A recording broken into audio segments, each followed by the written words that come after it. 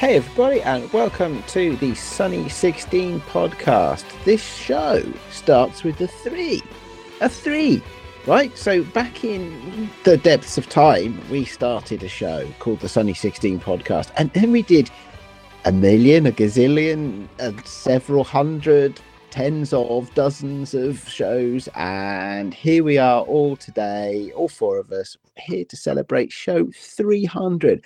I am flabbergasted, collywobbled, discombobulated. It's almost as exciting as the new series of Strictly or a Bake Off. And here we are. Right. Okay. So I've made my friends chuckle now, which is a good part of the show. I like that. If I could do a show start that makes people smile. Rach, you're smiling. How are you doing? Hi, Ace. Yeah, gosh.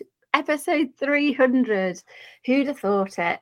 All that time ago. I think the first one that I came on board to do as a co-host was the Three Amigos. Many moons ago now. But yeah, that title always still makes me laugh. And the discussion of me and my ovaries in that very first episode. They were a very important addition to the team, right? So it was an interesting baptism of fire arriving within the folds of the Sunny 16 blanket, I suppose. But yeah, gosh, episode 300. And how fantastic that we've managed to very deliberately time that with going to the photography show for 2022, doing the show for that, and then the after party, and then it was like the show 300. Ta-da! Yeah, absolutely cool. Absolutely, yes, all good fun and well engineered. Speaking of a blanket fold of the Sunny 16 show. I folded the blanket of the Sunny 16 show. Graham, how are you? I'm laughing at the idea of us carefully engineering anything at all. And you could argue that if we carefully engineered it, maybe we wouldn't have carefully engineered it so that we had the photography show at the same time as show 300, at the same time as the 100th show on the Present Suite. Maybe that was actually terrible engineering, but you know what? It all works out in the end. It's a big celebration. Exactly. It's a delight. It's an absolute delight to be here. Like you, I am shocked and stunned that we've made it to 300. I never thought. Let me put it like this. If at show 1, somebody had said to me, one day you'll be doing show 300, the next sound you'll have heard was me running and doors slamming and then the car pulling away. I was like, no! So many things have happened in our lives since we did that very first show, yes, well, there we are. And let's not forget, of course, last but not least this evening, Claire, how are you for show 300? I'm really excited, actually. And I was just thinking that when I first ever had contact with the Sunny 16 was when I was a guest. And guess what episode number that was? It was. You got me. I've got a memory of a goldfish. I ended show 300 because Graham told me just before we started. Episode 127 was when you invited me on as a guest. So that was November 2018. Wow. And then I came on as a co-host in May 2020, which I'm not sure what number that was. Do you know what? You and Rach haven't aged a day since then. Me and Graham, on the other hand, clearly have. It's not gone well for us, has it? Oh, sorry, buddy. I've got you. I'm there with you, though, buddy. It's all right. Yeah, I think the worst thing is that now, like in the early days, we didn't see each other. Now, we can see our sort of... That's true. We didn't used to see each other so much, did we? Yeah, it was rare. We didn't do video recording in those days. This is so much better. Nobody had the bandwidth. It was like Morse code back when we started Sunny 16. It was a dull show listening to the beeps and dashes. It was great. I mean, the number of shows where we had guests on, it's like, okay, right, can you just make sure everything in your house is turned off? All mobile phones are turned off. Make sure everything on your computer, you've got no other processes running. Do everything we possibly can to try and get, 1, the machines running well enough, and 2, the bandwidth going, just to try and squeeze what we could out of the Skype audio quality, which was never very good. It was those were the days, eh? For a real long time. Yes, it was like that for a long time. Now we can just do it all in glorious video and it'll be fine. Exactly. Speaking of glorious video, this is an audio-only podcast this week. But I was we've just got about to say, yikes. yeah, surprise. No, audio only this, and we've got a veritable audio treat. We got lots and lots of stuff to be included in this show. We got things going on. We've got people that have contributed little vox pops for us, many of which were recorded at the photography show. So that's all good. We've kept some good stuff to talk to you about. But let's first up, who's got some stories to tell? Claire, you've been to Revelati, I think, haven't you? Well, I know you have. Oh, Claire, speaking of bandwidth, it's Revelat, which means reveal. But this is quite interesting and timely because theirs was an anniversary edition as well. So it was their 10th edition, and it was called Time, and the theme was Time Flies. So that's good. Oh, so what's the pronunciation then? Because I kept calling it Revelati, but I think it's Revelat, which means reveal. Reveal. Okay. Yeah, honestly, it was. I can't praise the festival enough. So I was on a residency. So I was very lucky. I got selected to be one of the 8 people on this residency for a week. So there was 10 of us in the house, eight of the residents that were selected, and 2 tutors. So I had a week there, and that was lovely.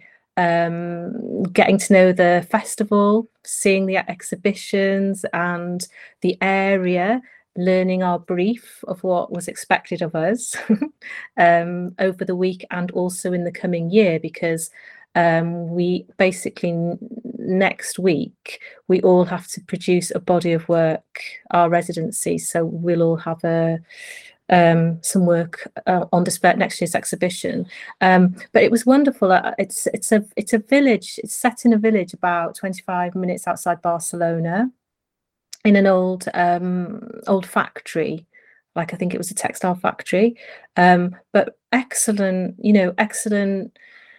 work from photographers from all over the world, really of a really high quality as well. Really great. I really enjoyed it. A lovely atmosphere. A lot of people came. I think because I had the week there on the residency, and they, we were from all over the world, so that was nice. And then when it came to the main weekend of the festival, we were just enjoying the festival with everybody else. But it's a really lovely place, and then what you'd have loved it, because they had in the old factory all the work on display. And out the back in a place where you can have a drink and stuff, and then all through the village they had photos on the walls throughout the village. They'd included it all over the village and in different locations, and it's all very walkable. So that was lovely. And then in the kind of little square in the center, which a lot of people gather because there's little bars and stuff there, they have more work on display, and then they have all these stalls, and they had loads and loads of you can imagine camera stalls, people selling cameras. Jeff and Gabe would have loved it. It was deadly because luckily I didn't have any money, because I was like, oh look, there's an SX70 and there's a this, and they were all really reasonably priced, but there was loads of everything. I saw loads of Leica cameras, loads of all sorts, medium formats, so it was a bit like a treasure trove. And loads of film obviously being sold. So it was really, really, really good. Sounds fantastic. Yeah. You have done something that you are very proud to doing, which you've deflected attention away from your own work. So yeah. tell us about your part in the festival and how that went. My part, because I was on the residency. Yep. So what was expected of us, of residents, is to create a project which we're able to do it as individuals, or we can work with another person that was on the residency with us, or we could do something as a group.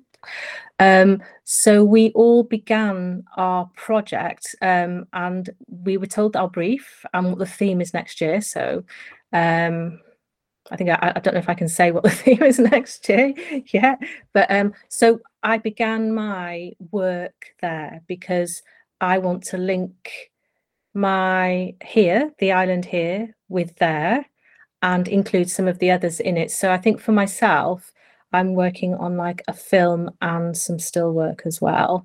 That's what I'm saying. So I got really inspired, and I don't want to say too much, but I'm hopefully going to work with like drones as well. So Yeah. So I Interesting. just realised I wasn't on mute. yeah. So that was great. And what was also fantastic is it was a skill. Part of the residency as well was kind of sort of learning, obviously introducing yourself and your work to the other residents. And we had people from all over the world, from Sweden, from South Korea, from Buenos Aires, from Spain, from Peru, and Australia. So we were quite diverse. So everyone had different skills as well to share, which was, I found very, for me, it was really beneficial to listen or to watch actually people and their practice. And everyone really worked hard because there was a dark room there, so we had access to a dark room, access to a studio. Yeah, it was great and a lovely house. The only thing was it was really, really hot, and which was lovely because I love the heat, but there was loads of mosquitoes, and it's just like, they love me. And I was covered myself in spray repellent, and I had cream on me, and I still got bitten. So I ended up again with about 30 mosquito bites. It was just like really, really bad for mosquitoes. So that was the only downside. I think mosquitoes, they love Red Bull, Claire, and I think they're probably just going for you because your blood is basically like neat Red Bull. But I don't drink it anymore. Yeah, I stopped drinking. You heard this, didn't you, from Claire the other week?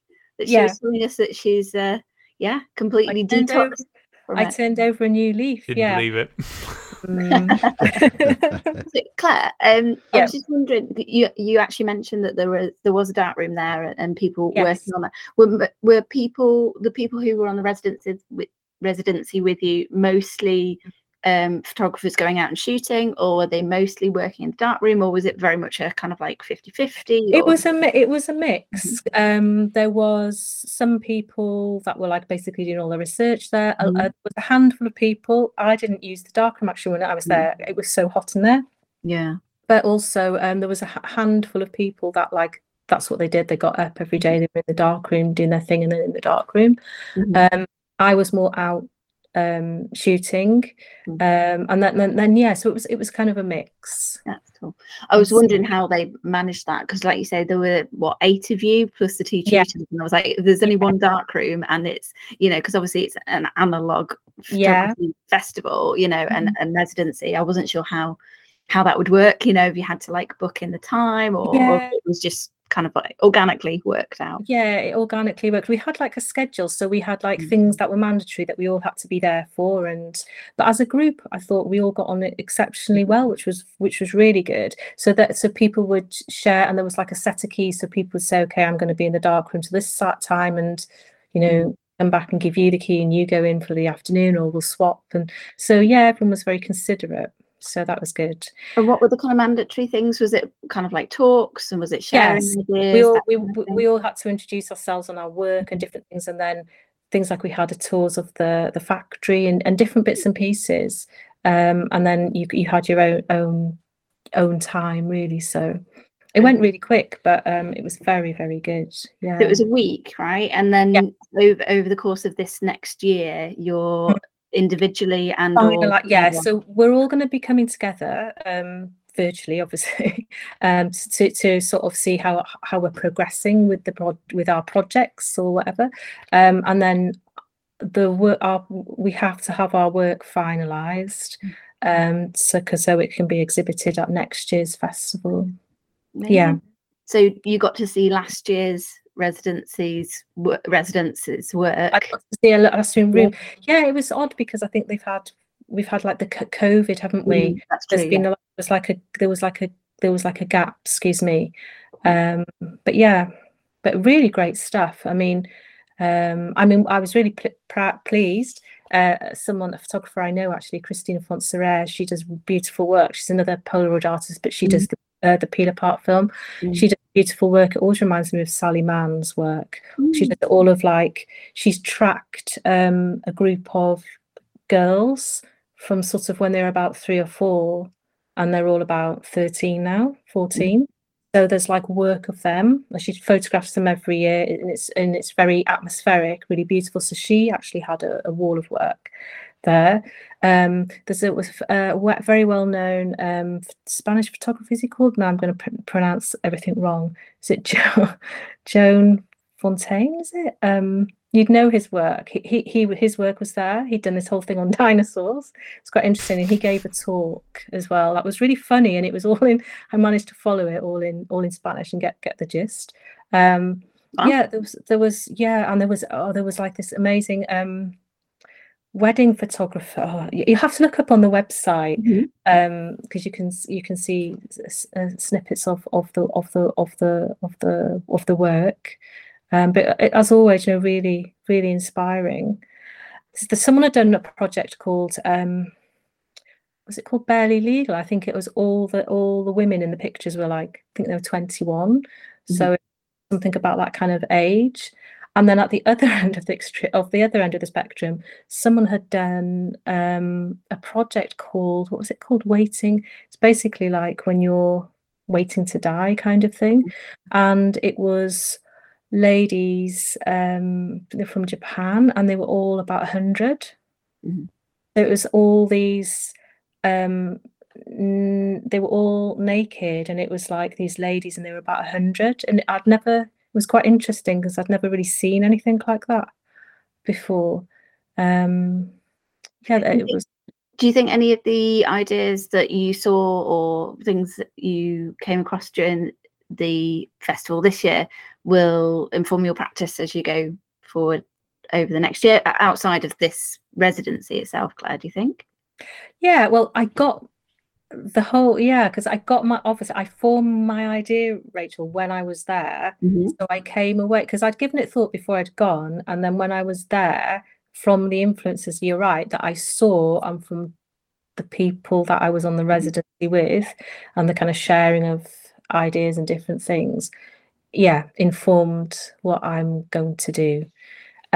So I might I might work with, maybe I might even, I'm thinking about what camera I'm going to work most from, and whether I'm going to, like Graham's laughing, switch cameras to like a medium format or something. I'm thinking about, definitely drones are going to be involved. Interesting thought. Yeah. That was one of the episodes that we did. I don't know if you remember, we talked about the wet plate drone. I don't know if you remember that. I do remember talking about that, yes. So there we go. That yet? Yeah. Claire. It's great. It's like I get to go back next year, so I was thinking I'll have to probably go back to hang the work, and then that'll be before the festival, and I'll be at the main festival. Can I ask you, being there, obviously being with 7 other creative people, and also seeing the work that's been done by the people who've exhibiting this, do you find that intimidating at all? Because honestly, it would give me the absolute heebie-jeebies, I think, seeing the work that people had done before for it and seeing what everybody else. I'd be like, oh no, I'd be running for the hill. How does it make you feel being in that situation? Well, I was more excited because I think, out of curiosity, when they released who the participants were going to be on the residency, and I was kind of given some information, you quite naturally, don't you, look up who you're going to be with, just out of curiosity, and I naturally look up other people's work as well, again out of curiosity, and also if you're going to be with people, it's kind of a bit out of respect. So I'd already seen, so I felt more excited as it panned out. It was very fortunate, because I think you always get a bit nervous, don't you, because you think, we're going to be like strangers, we're going to be together for a week, and how's it going to go, and will we kind of all get on okay? And it went very well. So everyone was actually very very pleasant and very kind of generous with their time and their ideas. So yeah, it was inspiring. I mean, there was a couple of filmmakers there, so for me that was really interesting. A documentary maker and excuse me, someone who stages big shoots for different kind of clients and stuff, but their practice, they love wet plates. There's quite a lot of people doing wet plates there. That was quite popular, cameraless photography. There was a girl who actually, I shared a room with her, and She did all this amazing like pinhole work, and she had all these cameras with her, and really lovely cameras that she'd like built herself, you know, wooden ones. So it was interesting hearing her ideas and her projects that she's currently working on. Going to build on one of her projects. She was expand it, if you like, to move forward to this one. But so anyway, I'm digressing from Graham, from your question. It didn't make me run from the hills. I mean, obviously, I was highly aware that there was people on that residency that had way more skills and way more knowledge than I did. But then they were fascinating to listen to, and it was an opportunity to learn, because you never stop learning, do you? So it was good. And of the evenings as well, we all decided to just take it, rather than going out, we all decided to take it in turns to cook in the house. So that was more coming together and more sharing of, like you say, practice and stuff and ideas. So I learned a lot off the other people in the house, because they were very, very, some, really skilled, some of them. So I'm always the technically weak one there, or whatever, maybe the less skilled. But yeah, it's great. That does sound awesome. Can you remind me, Claire, was this a residency you applied for, or did they approach you with the offer? This one, I saw the open call, and I applied for it. Yeah, because I thought I'd seen it, and then I think the deadline passed, and I don't know if they extended the deadline. I can't remember now. No, I applied, and I was very lucky to get a place. Can I ask, is it one where, in terms of the like final work that you produce from it, Claire? Yeah. Is it one where you would then potentially sell your work at the end, or is it that, as in, do they pay you to go and be part of the festival, or is it that they provide that space for you to be able to kind of like go there, if you like, and do that, rather than it being a paid placement, if you see what I mean? For the residency, like all our accommodation was, we were given this lovely house. We didn't have to pay to be in the house, and we were fed all the time we were there. We got like our meals and everything. What else did we get? I was wondering, are you looking? Are you going to be producing something from it that you will then be sort of like a book or something of your work? I wasn't quite sure the end product, I suppose. My end product. Or if there is one, maybe there isn't one. I don't know. No, I'm going to aim for 10, a series of 10 to 12, but 10s in my head, of like 50 by 50 inch pieces, on die bond in what do you call them, box frames, because that's how I like. So that's what I'm aiming for to exhibit. Now in this exhibition, I didn't see any kind of prices, so I don't know. So whether, I would imagine that it was like, the work was on show. I suppose if there was anyone really that interested or collectors ever, I imagine they could contact the artists direct. I never noticed any. I wasn't sure, having not been at a festival like that before.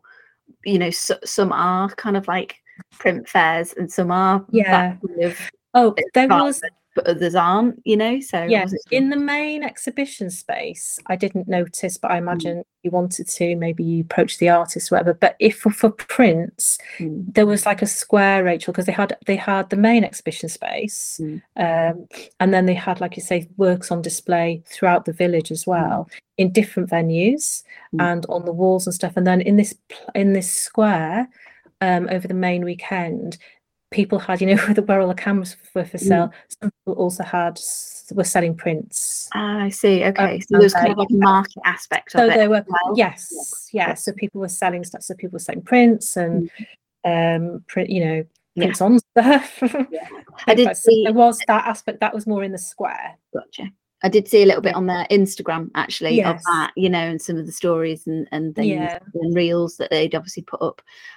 With it being in Spanish, I think most of it was in Spanish. I couldn't quite figure out, what was going on. Obviously, I could watch it and go, I think that looks like what you were talking about, like the camera stalls and things. But I wasn't sure about the exhibition part? They have a book fair as well. Okay. I think the book fair was the weekend, I think, after the Right. main weekend. So it opens in September. The main weekend was when I was there, and it was obviously fantastic. And then the weekend after that is all about books. So photography books. Oh. So there's lots of, and obviously people will sell those books. And it was great because there was a book I wanted to buy, because I was very fortunate when I was there, because the weekend before I had to be in the house for I went to the house for the Sunday, and on the Saturday before, when I was in Barcelona, there was Barcelona Photo, so that was good. And there was a bookstore there, and I saw this fantastic book, and I wrote the name down, I can't remember it off the top of my head, and I meant to, and then I saw the person selling that book in the village. Well, no, they were just there as a participant, and I meant to meet up with them before I flew back to get that book, because they were in the bookstore the weekend after, but they're going to be in Paris Photo and I'm there, so I'll get the book. But so basically you can sell prints in the square, and then there's books for sale, and loads and loads of cameras. It is deadly. Did you and come back with any souvenirs, Claire? I didn't. I was really good, because I was tempted. I was looking at a couple of cameras. There was a Minox. I saw a Minox. No. I saw SX70 and Minox. There was like a Leica, not that I could afford it. There was everything. There was those Yashica cameras that I really like. There was lots of medium format cameras. And there was like stall after stall. So it was good like that. And printing options, Rachel. So you could have your pop-up darkroom there. Love it. I would love to do that. Yeah, I've in the sun. Yeah, it's something that I had come across obviously in the past. We've spoken to a few guests who I think have either been as participants or it was generally something that I knew of. I thought this looks absolutely wonderful, but had never had the opportunity, unfortunately, to go. So it's something I would love to do, and I'm so pleased for you, Claire, that you had such a great time. It sounds like we're all really proud of you, aren't we? I was lucky. It was a privilege. I was aware when I was there. I was thinking I am really fortunate, and so Claire, you have fabulous work. You do wonderful work. There's no reason why you wouldn't get that. But now I'm scared. Graham was asking, was I scared? I am scared now, because when I saw that like the level, that they were showing, I was like, oh God, I have to make sure I have to produce like good work. I'll tell you one exhibition though that was really, I think it's on their website, that was really moving, and it was in the streets. They had it on the lovely big wall. Images in the street. Someone had done what was it called? Something Goodbye. It was a woman that had documented, I think it was over in America, and every time she went to see her parents over the years, they would come out the house and wave goodbye to her when she was in the car. So over years, she'd done these images of her parents stood on the driveway of this really porch driveway of sort of a very Americana house, waving, and then you see the parents obviously aging, and then suddenly in one image, like the dad's not there because he died, and then so the next ones are just the mum there, and then the mum passed away as well. So then she just went back to the house a couple of years later and just took the house, just the driveway empty. But that was really, really moving. I think I had come across that exhibition. I think Graham was nodding as well. You might have seen it yourself, Graham. I don't know where I came across that. I'm not sure exactly, but so the artist had created them as large pieces and put them up in the square. Is that what you said? Oh, it's not, because that's the sort of thing you just don't really get a chance to see like normally. Otherwise, is it? It's kind of maybe a scroll on Instagram or on Twitter or something like that, or you hear about it, but you don't actually get to see something physical and as large as that, I think. And then there was loads. There was this wedding photographer who'd done, where was he based? It was somewhere in someone in Romania, Mhm. and he'd done like these wedding pictures from like the 80s onwards, and that was crazy. Yeah. Really interesting work, and it was almost, there was like an installation piece as well. And another one I liked was, and the photographer was there because he asked one of my friends, because I have a couple of friends that live in Barcelona, they came, met me on the Saturday, and he asked one of them to take a picture. But he'd documented his village or small town over 25 years, and he had a specific red cushion, so he would always put the cushion down, so all these pictures, everyone had to sit on this red cushion, and there was people of all ages, all backgrounds, and the way it was displayed as well was really inspiring, because they had the pictures on the wall, but he kind of put on some of the walls, they were like prints all together, so it almost looked like wallpaper. I can't explain it, you'd have to be there. So it was interesting to see for me how other people present their work as well. Yeah, And that what presentation. frames people use, do they use frames, and just the style, and yeah, so it's all that. Because that can change the look of a piece so much. Like, Yeah, not even just talking about photography, but in terms of like art and stuff.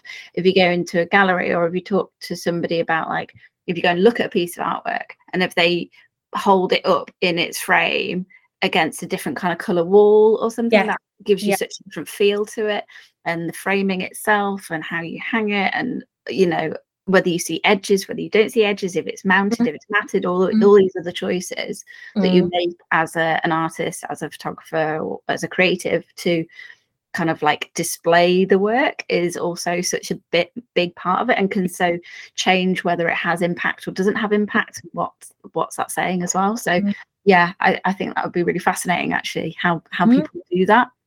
Totally. Yeah, so lots to do now between now and next year.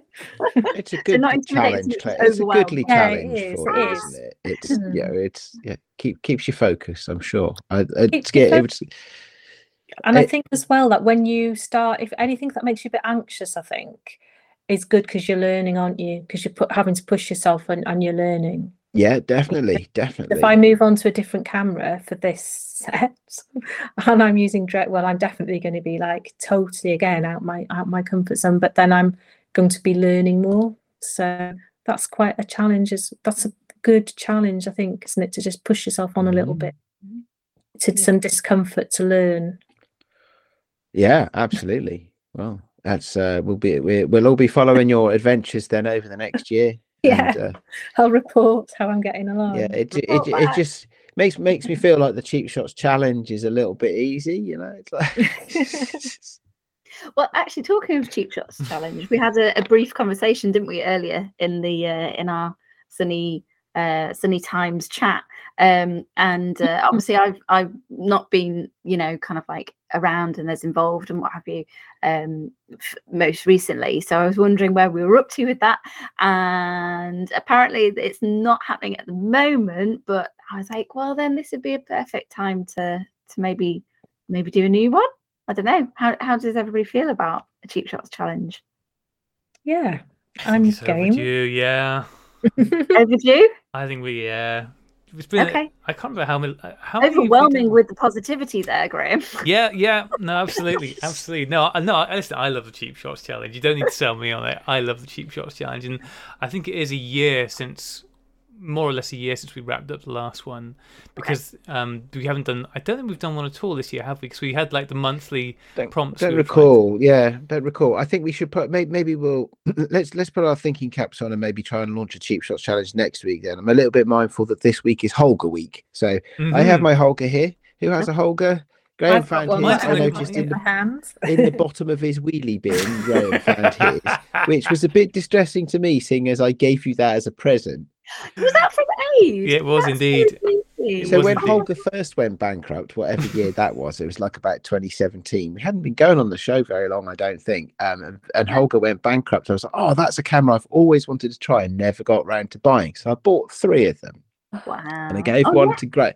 And I gave one to Graham, and he was like, I hate Holger's rule. And I didn't use it for years. And then it's been posting this week of finding a Holger in the bottom of his wheelie bin. I have shot. I'm not going to say I have shot loads of rolls with the Holger, but I have shot like a few rolls to the Holga, but I do generally at least once a year. And I haven't got my Holga in my hands at the moment because my Holga is in my van because I have been shooting with it this week. I loaded it up. I turned mine into London town today. Okay, what have you got loaded into yours?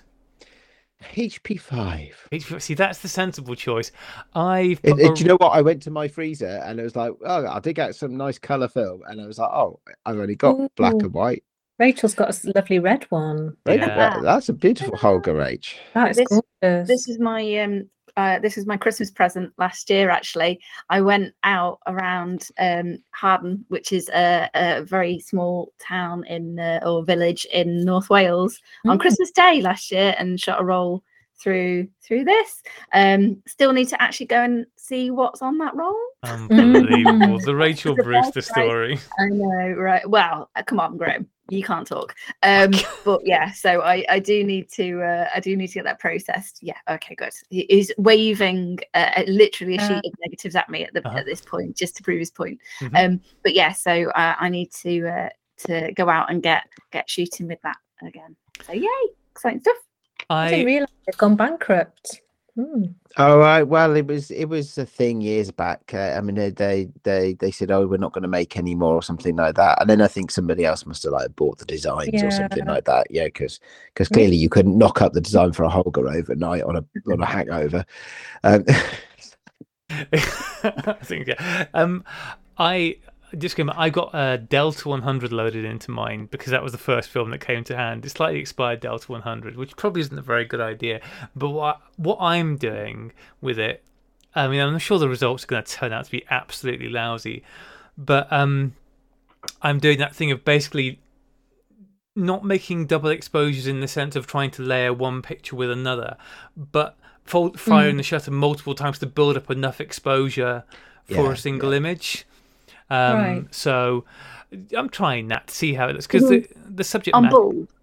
Hang on. No, so on ordinary instant shutter, but because you have to wind it on with the Holga, you can easy fire. So I was just so say there's a scene and go, okay, well, this is not going to be quick enough, so it probably needs 15th of a second, but it's going to give me a 90th of a second. Well, okay, in that case, I'll just fire it like 4 or 5 times instead, and build it like that.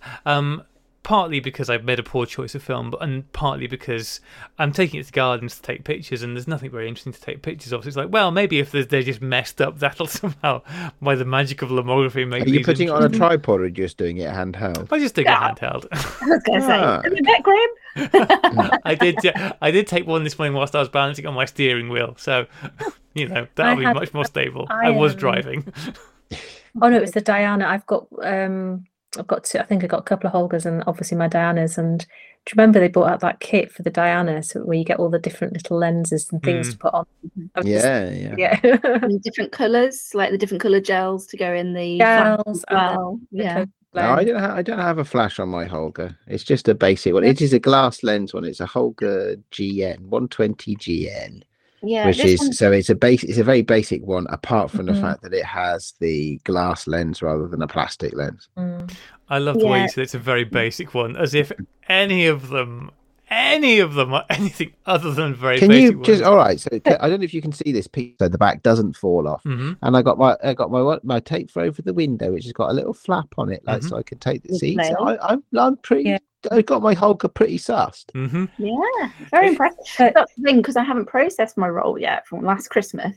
It means that I actually have no idea where the leaks are, what it's going to come out like. So yeah, I really should do that first before I try and shoot another roll. But and I said this before, but Holgas don't leak. The American photographer Nancy Rexroth, her work that she did with the Diana camera is really, really good.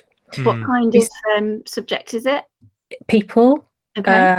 So portraits, her kind of village, a bedroom. I mean, there's a shot. I'm going to hold you up. I don't know if you can see. Probably can't see. For listeners, I'm holding up a shot of the old lady at the end of the. You probably can't see it. Like at the end of the road. It's fantastic. And she's done one. If you look her up, there's a lovely one of her bedroom. It's just very simple. But when you see her work all together, it's got that very Americana feel, hasn't it? Which I'm a sucker for. I love it. It's very Americana. Feels like a middle of the afternoon. Everything's quiet, something a bit dreamy about it. But it's really, I think her work's very, very well thought through. Mm. And so if I could deliver stuff like that off of Dan, I'd be really happy. If you see it all together, I think it's beautiful work. So it's nice to see someone, Iowa it's called. She did, that's her famous. Yeah, I'm looking at it now. It looks Body good. Iowa. It's good, isn't it? How would you explain it, Aid, in case I haven't put across? Well, in terms of the aesthetic is very much what you get if you shoot black and white film through a Diana or a Holga. So it is nicely blurry with lots of heavy on many of the shots. But it's not about it. The aesthetic is one thing, and is quite, well, you could argue it's quite predictable if you shoot with that kind of camera. But the way that, yes, I agree that what she shot is, it does give you that Americana feel. A lot of it I noticed was shot in the 70s.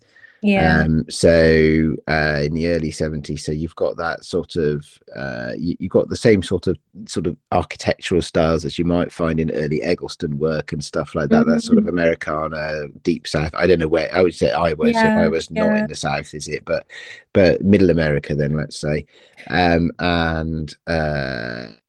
It's good. She has a tendency to fill the frame with her subject. So there's no doubt when you look at these images what the subject is. It's a person, or it's a house, or it's a sofa, or something. I'm looking at one here where it's like, it looks it's the inside of a theatre or a cinema, and it's the use of the light. It's how the light comes through, and they have a feel as well, almost of like an abandoned village. Everyone's fled at 3 o'clock, and this is what it looked. This is what happened. Something strange happened, and this is how it's all left. But yeah, it'd be really interesting to know some of the technical complexities. I know I don't normally go in for sort of technically what's going on here, but a lot of these show lots of camera movement, especially the indoor ones. And I can imagine in the early 70s, fast film was probably hard to find. You couldn't just pop a roll of Delta 3200 in your camera, I expect, in those days. Although maybe you could, I don't know. But it seems to me that there's a lot of shooting on bulb mode going on here, so handheld shooting on bulb mode. So the indoor ones, especially, of course, because there'd be less light there, have a good degree of movement in them, which is nice. Yeah. So Graham's all excited about his Holga week. He is. I can tell. You can see from that little mischievous I can see the excitement, like brimming. The thing with Holga Week, I think what really epitomizes Holga Week for me is I saw a post on Twitter from our good friend Emma Lloyd from Grainsplaining, and there was a Holga photo walk in London this last Sunday, I think it was, and loads of people got together. Sounds like it was great fun. Emma 100% also took a picture of her putting a Holga into a wheelie bin, so solidarity there from Emma, her fantastic purple Holga. But it was the comment, great photo walk day, the back only fell off 2 people's Holgas. And well, that's why you buy tape. Yeah, exactly. I mean, that's the thing. Holga really does inspire the bulk sale of rolls. It's just not rolls of film, it's rolls of tape. The Holga is a piece of crap that people have made very good images with. Like, it's a terrible camera. I mean, it just is. It's no more terrible than some other cameras. No, you're right. It's no worse than other shit. But yeah. But I'm also prepared to say that people. I've seen beautiful work. Like people make absolutely beautiful work, isn't it? You make pinhole cameras out of most things. I'm not going to say everything, obviously, but like that. Although might not necessarily be a camera to begin with, whereas a Holga, I suppose, is supposed to always be a camera. You can still make art and still be challenged and still have fun with it. So the other thing is, you can throw, as I learned today, you can throw it in your laptop bag and take it to town for the day, right? And not be aware that you're carrying anything at all, right? So it is a medium format camera that is small, cheap, lightweight, and is a very creative tool. Now, it's not the only one. Obviously, a Diana has very similar qualities in that sense, and so do some others. But in terms of, bang for your buck, it's I mean, you could buy 3 cameras for the cost of a roll of film and processing. So, it's like, that's true. That is very true. No, I mean, like I said, we are judging Holga Week again this year. We're judging the street category of Holga Week. So I love looking at the work that people. I better take some street shots then, hadn't I?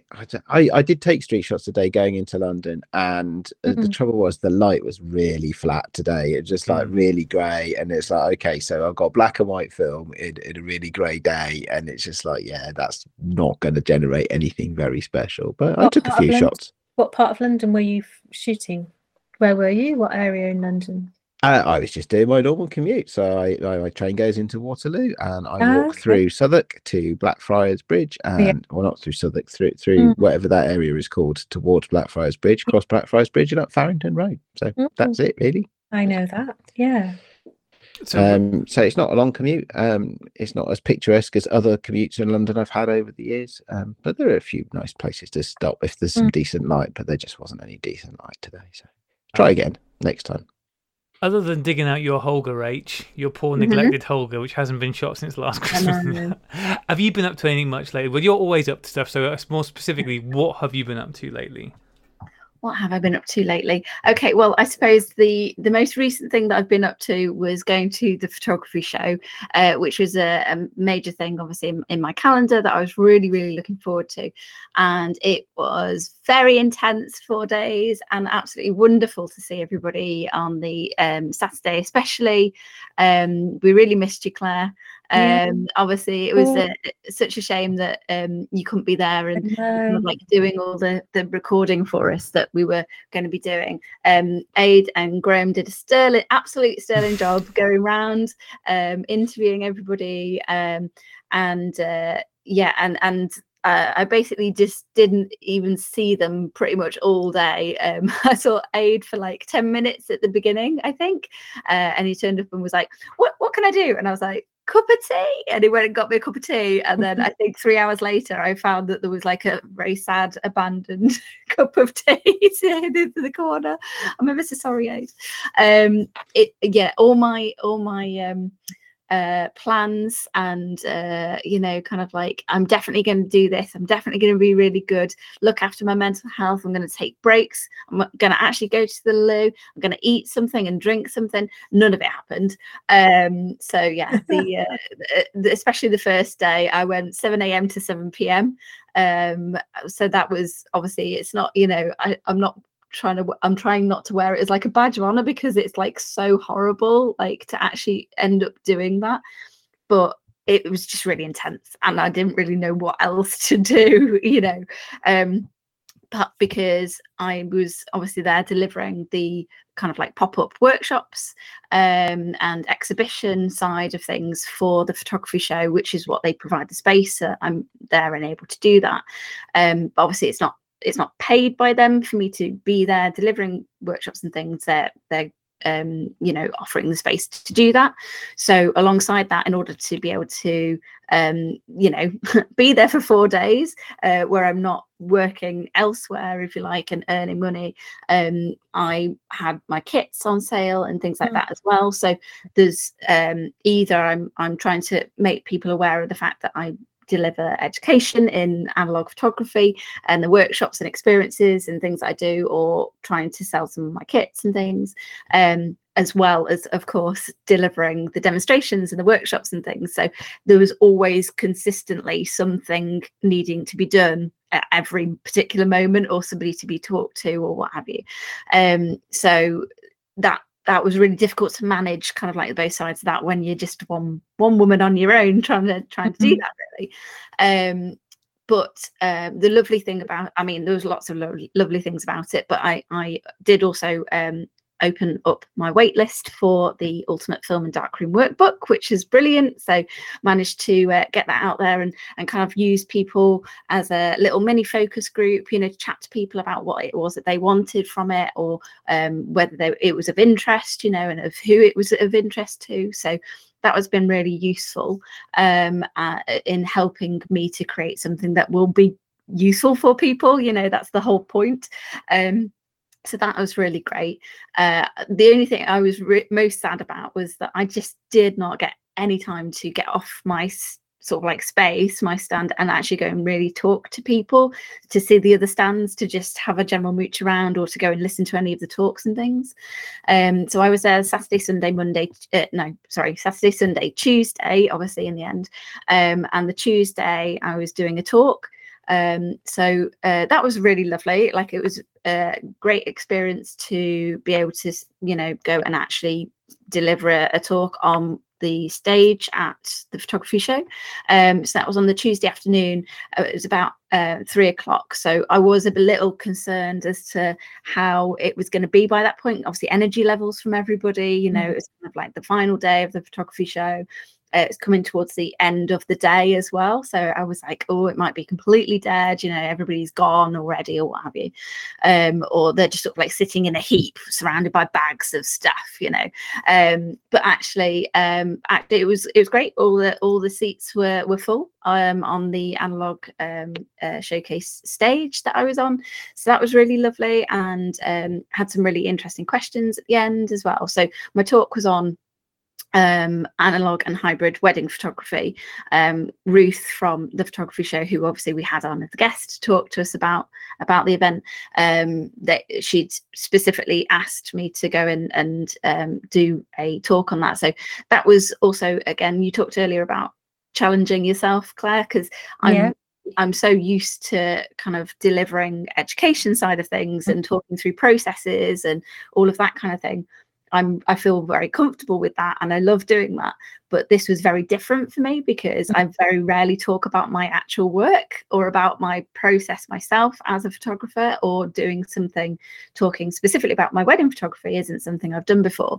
So I had to write, obviously, the whole, you know, presentation and talk and what have you for this. So it was really good to do, and a challenge. But yeah, obviously I was really nervous, you know, getting to stand up and talk about something you've not really done before. So that was good, I think, and pushed me a little bit as well to do something a little bit different. And as always, it was just really lovely to have people coming over and you know, talking to me about their work and their processes and things as well. And I had quite a few people like seek me out and say, I've loved seeing the Ilford videos that you've done, and it's really helped getting me into the darkroom. It's helped build my confidence. It's helped me kind of like actually take that first step. And I was like, that's the best thing. Isn't that an amazing feeling? Like, knowing that people are actually out there creating work and getting some joy from doing that, you know, which is lovely. So that was really special. I feel very honored to, you know, like have that experience to talk to people, and yeah, give lots of hugs and things, be like, yeah, I'm so pleased you're doing this, it's great. So that was awesome. And yeah, I really enjoyed the talk. And then at the very, very end, I I'd spoken to quite a few people, obviously, over the course of the weekend, and I've been considering looking at getting the Intrepid enlargers, because obviously I've got my pop-up darkroom, but I'm also looking at like, what do I do kind of next, and how do I make this a more sort of like portable offer, or something that's easier to kind of like set up, rather than lugging John's 5x4 enlarger around, obviously.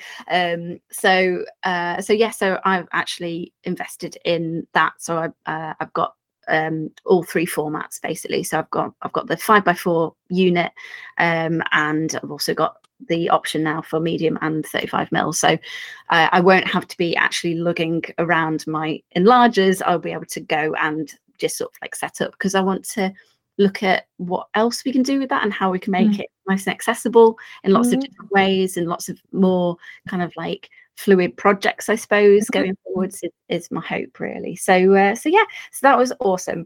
So 4 days of that. I sold out my kits, so I was busy making more on the Monday actually in the end, and that was lovely. I came back from the work on that. I think I got back about midnight on the Tuesday because I went straight from the photography show back to Liverpool on parenting duty obviously on the Wednesday, and then pretty much our entire household came down with scarlet fever pretty much immediately, like over that weekend, once I'd got back. So yay. So that's meant unfortunately that I haven't had chance to catch up with any of the people who'd like put their names on my list, who lovely conversations that I'd had with people, or any of that recently. So today was her first day back at nursery for Constance. So yeah, she's back and busy baby raving, as we call it, dancing and singing and all sorts of things that she's doing. So that's nice because she's actually back to herself. Because we've had a very sad 1-year-old for a couple of weeks now, and Adam and I also got it, of course, because we didn't have it as children either. So that's been fun. So mostly it's been awesome photography showness, absolutely shattered, into full-on virus fever, and 2 weeks of a nightmare. So yay! That's where I'm at today, and we are now Tuesday. I think it's Tuesday. It definitely was when we started. Yeah. Have you got any more Ilford videos in the pipeline? Because they are really good. Oh, thank you very much, Claire. Yeah, no, they are. They are good. I did obviously speak to the chaps at Ilford, and we had a lovely time, like kind of catching up on everything. I also met the MD. He came over to say hello, which was really nice. Apparently they'd had some great feedback and things that people have really enjoyed, the educate and the inspire aspects obviously of what Ilford do.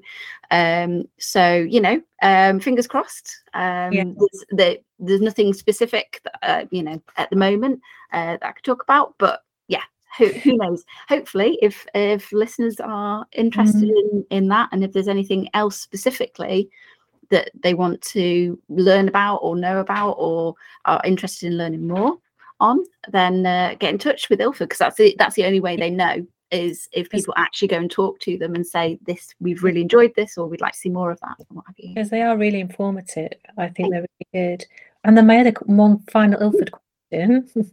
Are they doing the calendar this year? The calendar. They weren't there, Claire, this year. You're right. You didn't miss anything. Yeah, you didn't miss anything, Claire. Are they doing? Is it going to be? Are they doing it? I'm not sure, because I literally didn't get a chance to leave the store. I didn't actually get a chance to go and see and talk to them properly about their stock.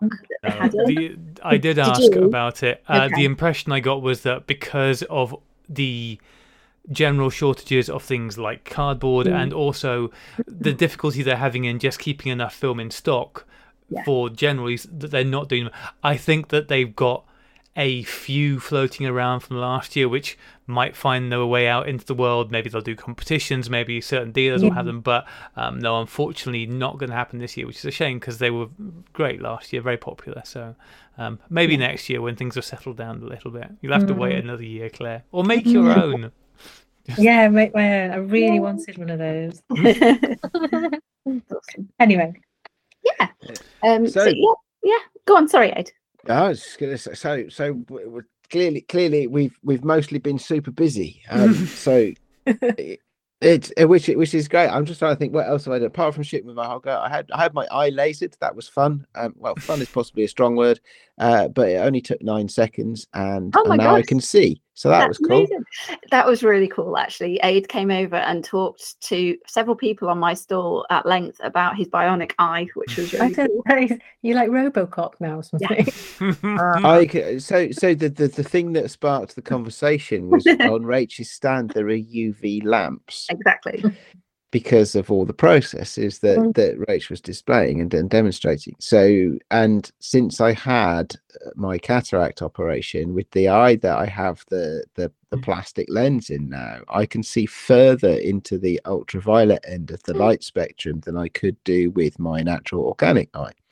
So that did spark a couple of conversations about my bionic eye.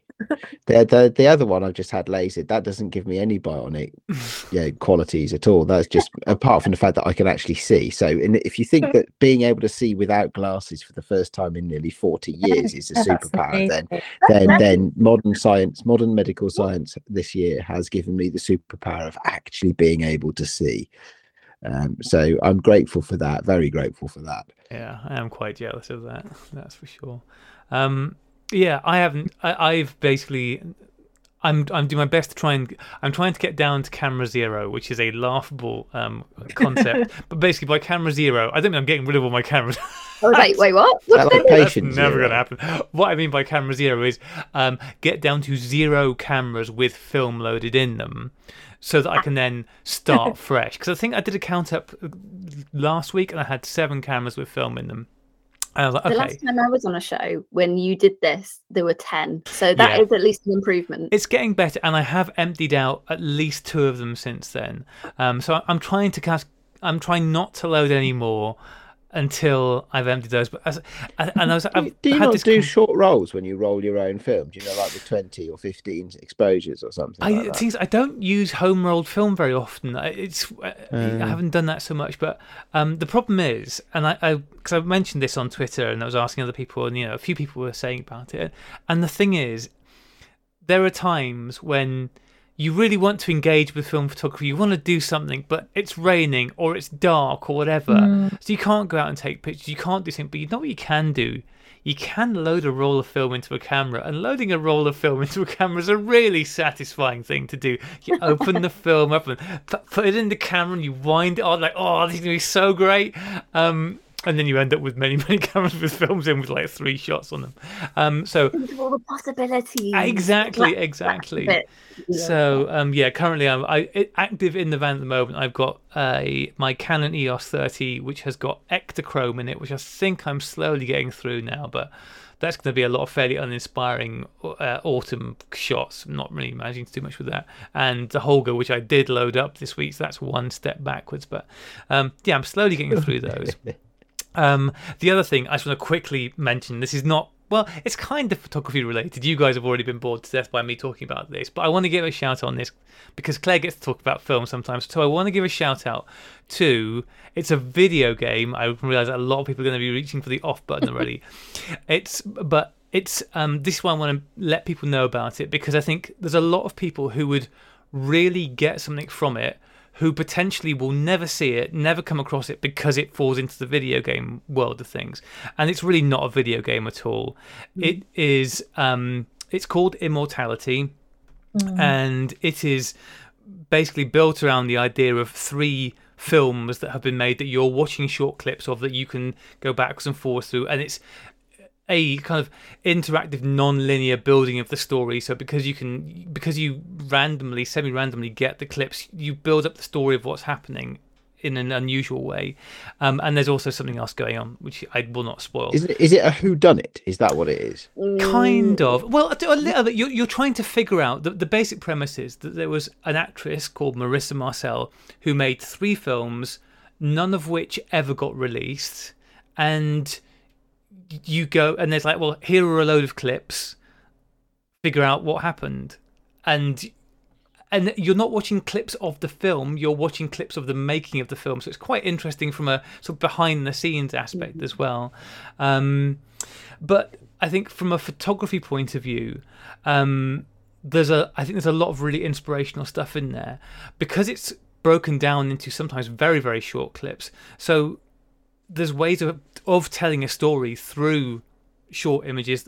There's also some really just beautifully shot scenes in there, some amazingly lit scenes. I mean, Rach, I know you didn't play it, but you watched Adam playing a bit of this, didn't you? And it's a really interesting thing, isn't it?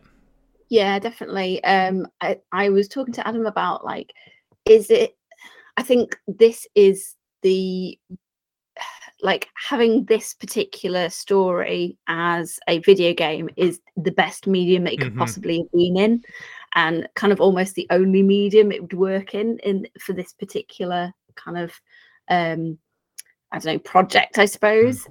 Makes no sense. But yeah, it's lovely kind of like callback to that idea from when I was learning how to edit VHS, you know, tape to tape, or like actual audio tape with razor blade. You know, you literally like, which makes me sound ancient, but oh my word, you know, listening to it, cut it, literally splice it together, sellotape it back together, and then play it backwards, play it forwards, that kind of thing. So you get the option to kind of do that. It feels quite, despite it being a video game, it's very interactive, and it feels very physical, you know, I suppose, because it's working with tape and it's working with film and what have you.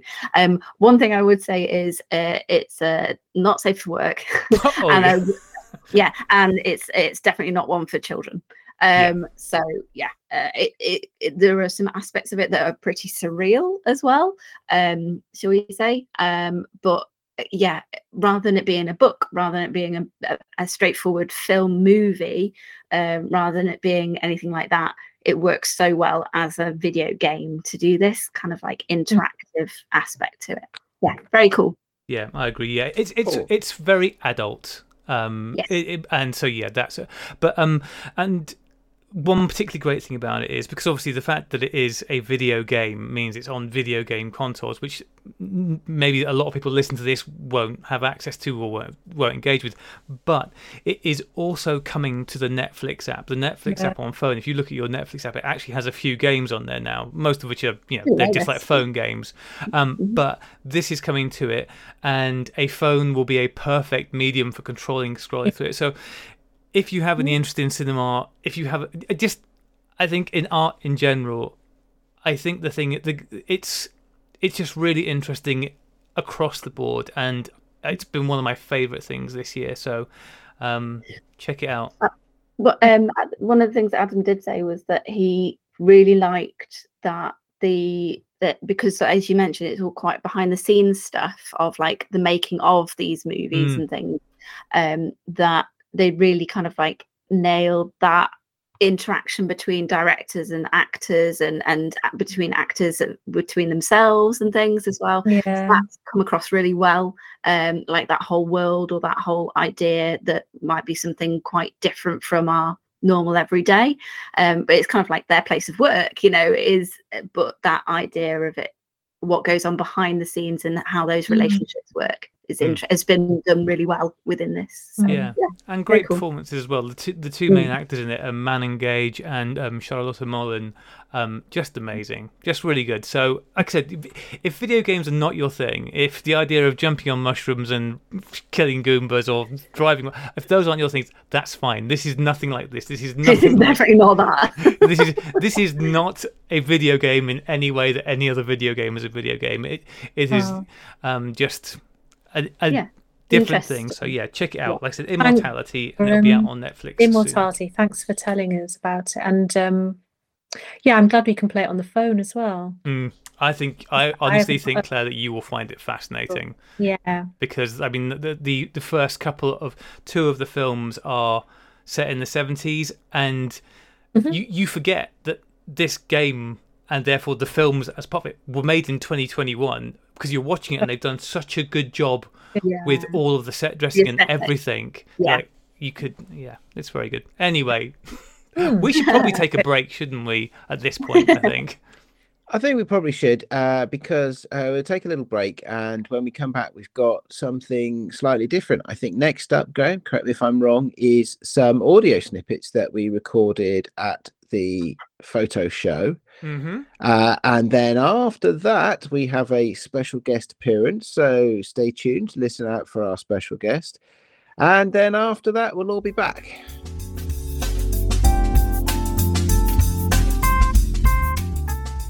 I'm Hamish, and if I could have 300 of anything, it would be 300 days off a year. I'm Darren. If I could have 300 of anything, I'd have 300 Black Series Stormtroopers. Okay, I'm Dale, and 300 rolls of Aerochrome. Hi, I'm Henry. If I could have 300 of anything, I'd have 300 puppy dogs. My name is Joshua Comm, and I would like 300 good nights of sleep. I'm Steve from Chroma Camera, and if I had 300 of something, it would be 300 3D printers.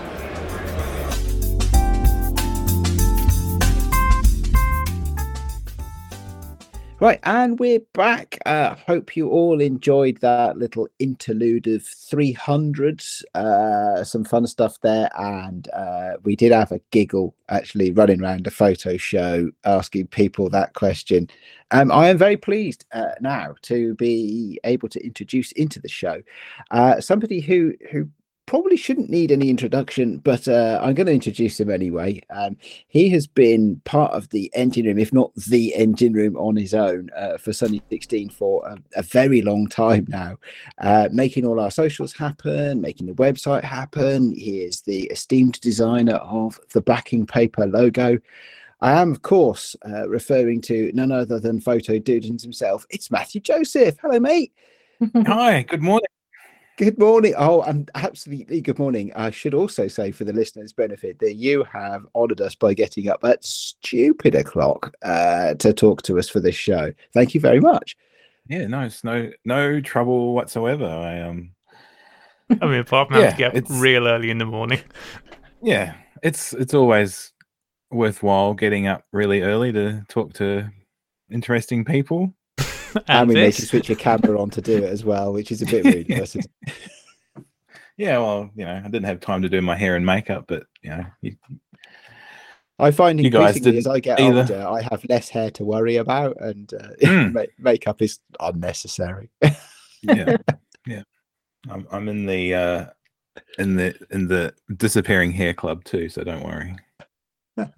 Well, thank you ever so much for joining us. I'm sure we could sit here and sing your praises for ages of all the work that you've done for us. Please do. Please do. Well, let's talk about that. Let's talk about the backing paper logo then, because that's what I've always loved. But it's not just that. That's not your only graphical work, is it? On our website, listeners who actually look at their website, sunny16podcast.com, and see that some of the inspirational show thumbnails and stuff like that. Well, that's all you as well, isn't it?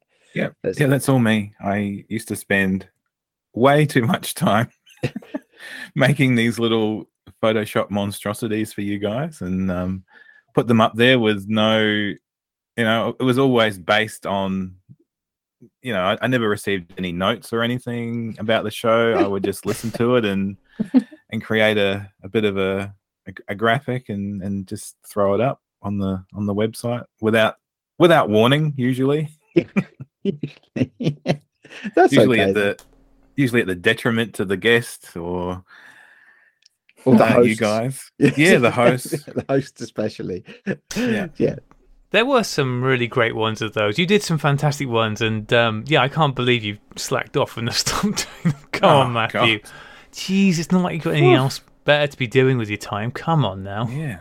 So I'm just flicking through here one that was a riff on the cover or the poster for Pretty Woman, where you seem to have photoshopped Graham into Julia Roberts. It's an easy switch. There were multiple ones of that too. I think I put the Jaluba towel as Graham's head, and he's holding himself as a baby. He's holding a rugby ball with the All Blacks closing in. And then I think he's hugging a dolphin. It was just you must have annoyed me that week. I think I just gave you perfect cannon fodder for you to use. Yeah. I think I gave you some excellent material for you to have fun with. Yeah, so I think we can all agree you should still be doing this, Matthew. Yeah. Come on now. That would require listening to the podcast. Oh my god. Very good. I like that. Show 118. I just looked back. It was show 118 when you first joined us. That's an awfully long time ago. It was almost 4 years ago to the day. Is it? Wow. Okay. Yeah. I just left the photographic industry. Just finished after. Oh, I remember. Yeah. 20 years of being in photographics. That was a time of some personal searching for you, if I remember rightly. Oh yeah, it absolutely was. It was, and I'm still searching personally. That's the reason why I don't listen to as many podcasts anymore, because I'm not walking sort of to and from the tram to go to work. I've been working from home mostly for the last 2 years. And, for mental health reasons, when I go for a walk, I try and be as present as possible when walking. Like just listening to what's going on around me, and rather than trying to be distracted listening to other people talk, try and be, in the moment. Take it all in, relax, learning the difference between doing nothing and relaxing. There's a huge difference between them. Learning to just completely wind down has been important for me. Well, we will try not to wind you up too much, seeing as you joined us today. I need a little bit of winding, but well, I suppose, given that it's still very early in the morning for you. I'm just reading. I love with our show notes that, because having done as many shows as we have, you forget stuff, and then you go to, let's read the show notes. That'll explain what's going on. And I'm like, so the show notes for your first episode, most of which all make a lot of sense. On this week's episode, we're joined by the spectacular Matthew Joseph to discuss his love of shooting as wide as it gets with the Hasselblad X-Pan, which is still very much your baby, isn't it? Yep. Your big white baby. My big boy baby. I don't know what that means, but yes, I'll agree with that. Sorry. It's still around, the X-Pan. It hasn't been used a lot this year, but I am actually going to New Zealand in a couple of weeks for the first time in 6 years. So wow, nice. 6 years? Yeah, 6 years since I was last there, and I haven't seen my dad since the start of 2020 when he came over for my birthday. So yeah, it's been a long time coming, and the X-Pan's going. That's where I was headed with that. It's going to be an awesome trip. I just want to finish these show notes just because it gets a little bit less helpful. It says his many and various photographic frustrations and his move to painting. Because you've done quite a lot of painting. You're not painting at the moment, are you? The last sort of drawing I did was 2 months ago, where I drew my cameras. I started drawing the cameras that I own just as a sort of a relaxation technique. And some people said to me, that needs to go on a t-shirt. So I did that. And some people bought them, which is really strange. Like, people bought a drawing that I drew of my X-Pan on a t-shirt. And I bought a camera off Bill too earlier in the year, a little Lights CL. So I bought Bill's camera, I drew it, and I put it on a t-shirt, and he bought a t-shirt of his X camera on it. So that just got really weird and meta. But yeah, Bill's got a t-shirt with his old camera on it, and he wears it, and people send me photos of themselves wearing the t-shirt. That's not nice. And more than just the t-shirt, I hope. Or are you getting some sexy t-shirt pics? Well, I get some of them too, but mostly with other clothing on as well. Good, glad to hear it. Just to finish these show notes, because you clearly remember that show pretty well, so you might be able to help me with what it says. We also deal with some internet gremlins. Okay, that's standard. Yeah. And Graham has a mental breakdown. Yeah, you had me confused. You had me confused with someone else. You thought I shot Instax a lot. Do you not shoot Instax? No idea why you would think I shoot Instax. I mean, I've got you down as a big Instax guy. I think I still might be confusing you with somebody else, which is a bit awkward all this time. You're confusing me with somebody nice. Somebody nice, somebody who I find more interesting than you. It's weird. Oh, well, that bit about singing your praises didn't last long, then, did it? So no, Graham's here, so Graham's here. That's okay. It's all right. After we get used to after a few hundred shows, don't we? Yeah. Have you not considered starting to shoot Instax since then, Matthew, just to make me right? Because that would have been the polite thing to do. Yeah, I actually shot Instax recently for the Instant Regret challenge that Adam set up. The cheap, and it's not cheap shots challenge. That's a shitty camera challenge. Shitty camera challenge. I'm not wearing a shitty camera challenge. The legally actionable clone of the cheap shots challenge. Oh yeah, litigation pending. Yeah, I shot some Instax for that because I had some store credit where I used to work that I needed to use up, so I just spent it on some boxes of Instax, which the old double packs, and I had some black and white Instax from ages ago when I bought a one of the higher end Instax cameras, which I didn't like. But yeah, I've just been shooting through it and learning basically how to use it again, pretty much. It's I forgot that you had to set the dial on the camera on Amber's camera. It's not mine. You have to set the dial to where the little light is lighting up on the ring around the lens. Mm-hmm. Oh, okay. Yeah, I forgot to do that for a few shots. It's quite an achievement to be baffled by an Instax Mini. Well done. Are you sure you want to take that Hasselblad with you? It's a fair point, but I was always baffled by the Instax cameras I had. I could never get them to expose properly or anything like that. So I am between Instax cameras. I almost bought one at the photography show the other day. I almost bought a square Instax camera. I still might. Who knows? Yeah, the square ones are really I never knew how sort of cool those little square shots were. They're it's a nice format. Yeah, it is a nice format. Yeah, I had the Lomo the Lomo square folding bellows camera that shot Instax square, which was quite fun for a while. And then that went along with a whole bunch of other stuff. But I was definitely circling the Instax stand with intent at the photography show the other day. It's good to see your resolve crumbling around your equipment aid. The pendulum swingeth, right? The pendulum swing, that's what they do. So a couple of years ago, and it is a couple of years ago now, the pendulum swung towards me getting rid of a load of stuff, and now I'm feeling it's starting to swing back the other way. I didn't buy because it doesn't exist yet. I backed the Alfie Titch camera, so I'm going to get one of those, which I'm really looking forward to. I saw. Which one did you back? The top of the range one. Oh, nice one with the glass lens. The one with the glass lens and the glass viewfinder. Yeah. So I looked at them and I was like, oh, that looks cool. And then it was like, oh wait, that's pounds. At the moment, it is. So go for it. I think they're worth less than today. And then like a day later, I'm like, well, what's the pound worth? Oh, okay. Buy it while the currency's in the toilet. Yeah. So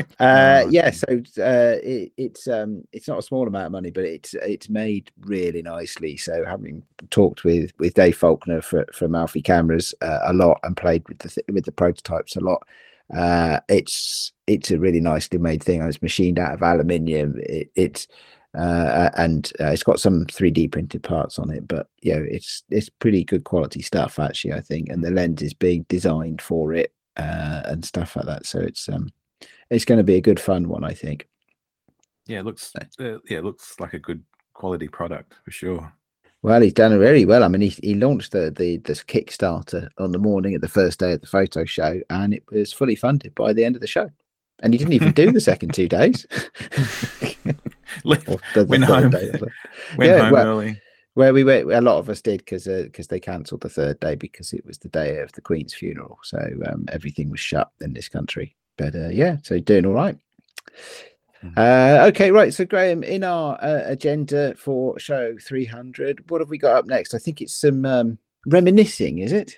Yeah, look back down memory lane. It's like that classic fallback thing when any good show ends up in its whatever it is season. It's like clip show. That's what you do when we have jumped the shark. Let's do it. We are creatively bankrupt. So I thought it'd be nice to look back on some of the things that are memorable to us from the last 300 flipping episodes. 300 or the actual number of shows on the feed, because factor in backing papers and extras. 409 episodes. 409 actual shows on the Sunny 16 crazy. It's just crazy. Yeah. I think I've probably done, I know I didn't do very many of the backing papers. Graham, I'm sure you must have done more than anybody by some margin, because you've done almost every show, haven't you, in that time? Yeah, most of them. There's definitely missed a few, but I'd say probably 99% of them. Maybe not quite 99, but yeah, a lot. Which of course is why people love listening to you, because you're a seasoned pro now, which is you have your radio voice and your presentation style. There was a few people the other day actually when we were in Brum who came up to us like, "No, Graham's just put on his podcast voice. As soon as he puts the microphone up, he's just put on his podcast voice." And they're like, "Yeah, well, that's what we do, right? We're pros at this." Yeah, turn on professional mode. Yeah, exactly.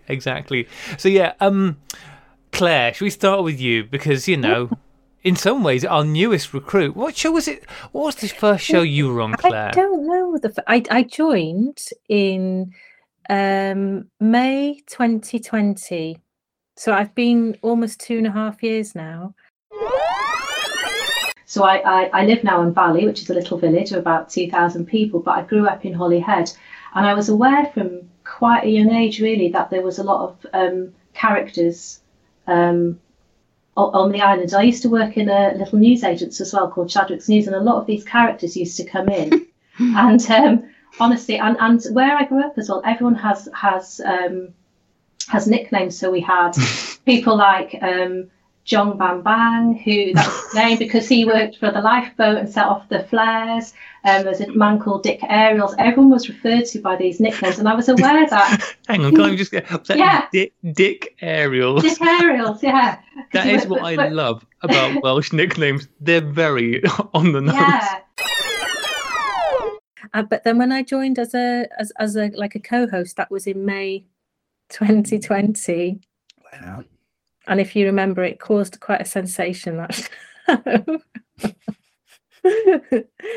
don't know what number that was, but one of my favourite shows, well, I was thinking of the ones that stick out for me. There's a few. So one of them was Serial Killer, which was, what number was that? Cereal as in breakfast cereal. Yeah, breakfast cereal. That was show 213, I think. 213. And I've got a nice memory of that because it was, I remember it was summer and I was talking about what I'd been up to, and I gave you like a tour of the island, and John was really enthusiastic about Anglesey, and hadn't he been cycling on the island, and then we got on to me not drinking milk and having orange juice on the cereal. It was just like, oh God. Yeah, I remember that now. Oh man. Joining me on the show this week are two of my most favouriteest people. It is the lovely Claire Marie Bailey. Claire, how are you? I'm very well, thank you, Graham. Lovely to be here as usual. And the delicious John Whitmore. John, how are you? Delicious. What have you been smoking? Good evening. Oh, good morning. Whatever it is. I'm working on a new body of work, and it's called Keith Carradine Wore White. Is the series? Yeah. So, do you want to explain to us, because you did explain to John and I what was the genesis of the series, and do you want to try and explain it to our listeners? Yeah. And just before you do, content warning for our listeners, don't worry, you're not going insane as you listen to this. This is just how it sounds. Okay, this is true. One evening, it was a Saturday evening, and I watched Robert Altman's Nashville, which is a great film. I'm sure some listeners have watched it. And if you haven't, I'd really recommend it. It's a 1975 film. And it's about country singers all kind of trying to make it in Nashville, but it's a bit more than that as well. Anyway, in that film is Keith Carradine. He's a character called Tom, I think his name was, who plays a singer-songwriter. Anyway, that night, and this is true, I had a dream that David Carradine came into my bedroom and was sat at the end of my bed, and he was all dressed in white, and he had this lovely like white, almost like 70s suit on, and he was right at the end of my bed. And when I woke up, I thought, oh, that's it. I'm going to make a series of work, and I'm going to call it Keith Carradine Wore White. And I got into a muddle actually, because it was actually David Carradine that inspired the photos, the body of work I'm doing now, and the dream. But I got into a muddle and had in my head it was Keith Carradine because I'd just seen Nashville the night before. But I've decided to stick with Keith Carradine Wore White. So that's the kind of that's where my body of work is being inspired from. And so that's what I'm Obviously. and so that's what I'm working on at the moment. This is what happens, listeners, when you put fruit juice on your cereals. Don't do drugs, kids. Yeah, no milk, orange juice, apple juice sometimes as well for a change. Can we just clarify? When you say cereals, what sort of cereals are we talking here? Well, my favourite cereal is bran flakes. So I like bran flakes and orange juice, and I like muesli with like berries on. But for a change, I'll have apple juice as well. But yeah, I can't. Fresh orange juice, or do you leave it to ferment for a while before? No, it's fresh orange juice. But well, I don't know what's the difference. I don't actually. I don't know, John. I don't freshly press it, if that's what you mean. So it's fresh within. I don't know. Depends what your perimeters of fresh are. But yeah, I just can't drink milk. You know. So if you ever need to. You know, you wouldn't need to torture me. You just have to put, all you'd have to do is put a glass of milk in front of me and say, you have to drink that. And that would just be it. There you go. This is, well, good to know for everybody out there, whoever wants to. Anyone who's planning on torturing Claire, job done. You don't have to get mine in just a glass. Written that down in my notebook.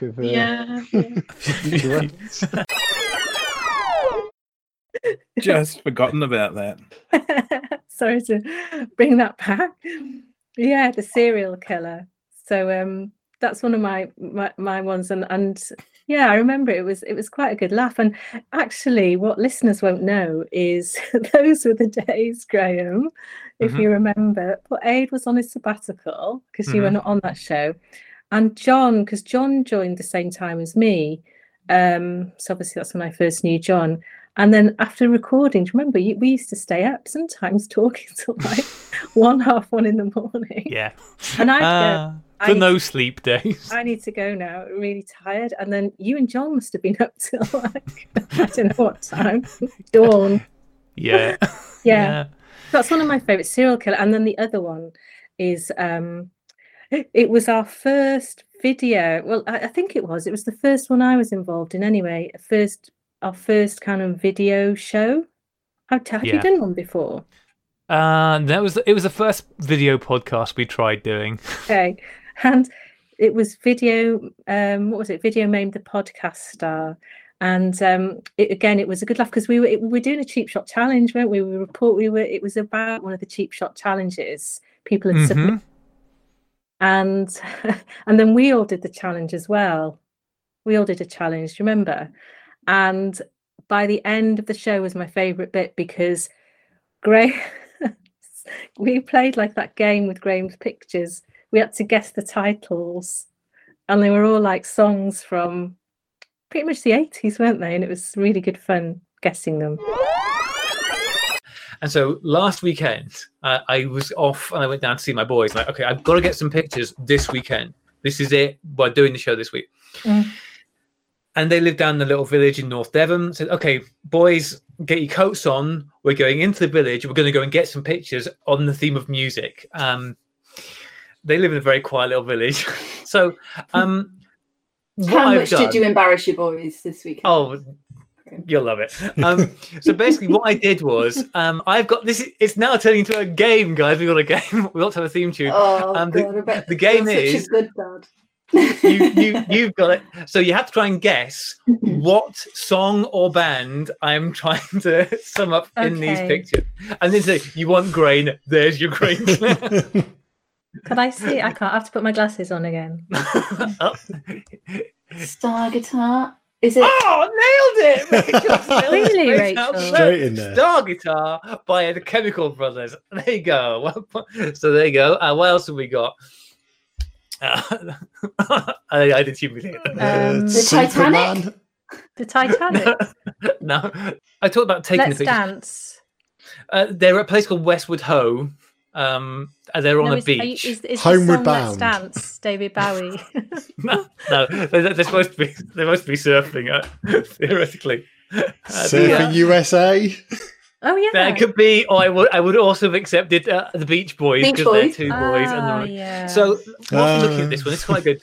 Anyway, didn't go seamlessly. So anyway, Beach Boys. Next picture, please, John. Okay, right. This is a good one. See if you can guess what song is the song. What song is being captured here? Who let the dogs out? Just for people listening, it's a dog on a sofa with one of your sons. Yeah, and what's my son doing? Can you tell? He looks like he's stroking the dog. No, he's holding a thing and he's threatening to hit the dog. Hit the dog. The female dog. K9. Oh, it's Smack My Bitch Up. Smack. Yes, Smack My Bitch Up. It's Prodigy. Smack My Bitch Up. Yep, that's what that one is. Next slide, please. Doctor. Gimme. Doctor. Doctor. But did you? I didn't know. There's like multiple Doctor songs. No. So all right. Who sang Doctor for you guys? This is gonna be a real. I really don't know. I don't know the song. Rachel. No. Okay, so Rachel, that doesn't surprise me. Hold on. Give me 2 seconds and I'll tell you. Well, you Google. Doctor. I mean, that wasn't mentioned in the rules that she couldn't. I can see them. Right Those now? glasses are more powerful than you can imagine. I can see them. No. Through space and time. There's 3 of them in the band, isn't there? Maybe, but seems like... don't tell me because it will come back. Doctor. Bay City Rollers? Not Bay City Rollers. No. Later, 80s. Think 80s. I was thinking the Thompson Twins. That's it. Although it could also have been 3 people. The Thompson Twins. Yeah, but I think like Ross. But there's also another song called Doctor by a band called UFO, which is a much more prog rock. Actually, it's a much cooler song. UFO, band called UFO. Check out Doctor by UFO. Or the one that I was thinking of, because I'm young and hip, is the 2018 song by Youngblood, which is the Doctor song I was thinking of. I've never heard of that. You just aren't down with the kids. You're not street like me, right? So, you're not fooling anyone, Grabes. Next slide, please, John. This is quite fun. Okay. Now, is it a green door? It's a sign. No. It's a sign. It's a sign. But Sign of the Times, Prince. Yeah, it's a sign because it's the opening hours on the chip shop. Sign of the Times. Hang on, what was it? I missed it. What was it? Sign of the Times. Oh right, okay. Sign of the Times. Oh my god, I love that. That is so. Is there another one? This is good, Graham. I think we've got one more. Oh no, two more. Two more. Okay.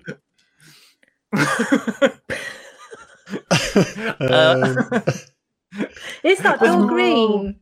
Something doors. Is it the doors? I will accept the doors. There are also more. The doors. But it could. I will also is it a door accept. Song? No, you could also have. I would also have accepted Two Doors Down, which is a song by both Dolly Parton and the Mystery Jets. I was only familiar with the Mystery Jets. I think I'm in love with the girl next door. Anyway, next slide, please, John. And last one. Go west. Last one. West End Girls. Go west. Yes. Go west. Life is easy there. Aid, what about some of your memorable shows? So I think a big shout out actually to episode or show 117, where we had Michael Rasso of the FPP on as a guest. Not only was he a joy to talk to, he was a great guest, but when we started Sunny 16, FPP was one of probably a very small handful of film photography podcasts. It's the only one that I think it's the only one that stayed all the time. I can't remember if there were others, but yeah, when we started this, that fateful time in the summer of 2016, that was it. And so I'm not sure that we particularly copied FPP, but certainly the fact that they were out there doing it was a thing, right? I mean, they have a totally different production setup from us. That they all meet face to face and record like 7 on the bounce or something like that every 6 weeks or something, don't they? So and they have facts in there, stuff like yes, that. and knowledgeable people. Yeah. I'm looking for something to make sound effects with. We don't need them in this core team because that's what we have guests for, right? I mean, FPP is a hyper-realistic version of the world. It's fantasy. It's a beautiful thing, and I make sure it's that. And I think it's very important for our listeners to know that it's their escape, very much the way it's my escape, which is I love doing it, and it's untainted by the day-to-day grind that everyone has in their life. And that's what I think I bring to FPP, and I think it goes through the wires or through the air to the listener, and they feel the same way. That's one of mine. What about one of yours, Grad? I was going to say follow up on that about Michael. Yeah, I mean, for me personally, he was. I used to. I still do listen to the FPP, but he really was a big inspiration because the energy, especially in the early shows, I think. Our show is probably more like the. Supposed to refer to them as shoes, actually. Shoes, yeah, exactly. The early shoes, where he was just didn't know. At this point they've been doing it for so long. I think they started in 2008. Like at this point, really? Yeah. Yeah, the energy and just I think what it was about the FPP in those areas, and Michael in particular was just his childlike passion and joy for all of it, and like learning new stuff. I was like, what's this Polaroid? This is great. Oh my god, what's 120?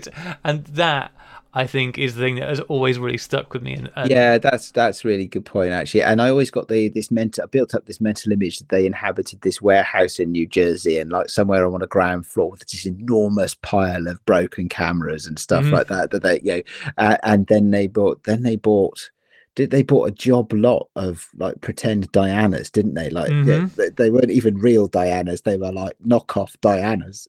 Yeah, the Debonaires. The Debonaires. That's right. I wonder if they're still selling through the 1,000 Debonaires that they've got. Probably not. Probably all gone by this point. But they had some great times, and they had some, and of course they, in their team, like they have some really knowledgeable people. I mean, Michael's very knowledgeable in himself, but they have, all sorts of different knowledge. Matt Marash, Leslie Lazenby, some really great people on the team.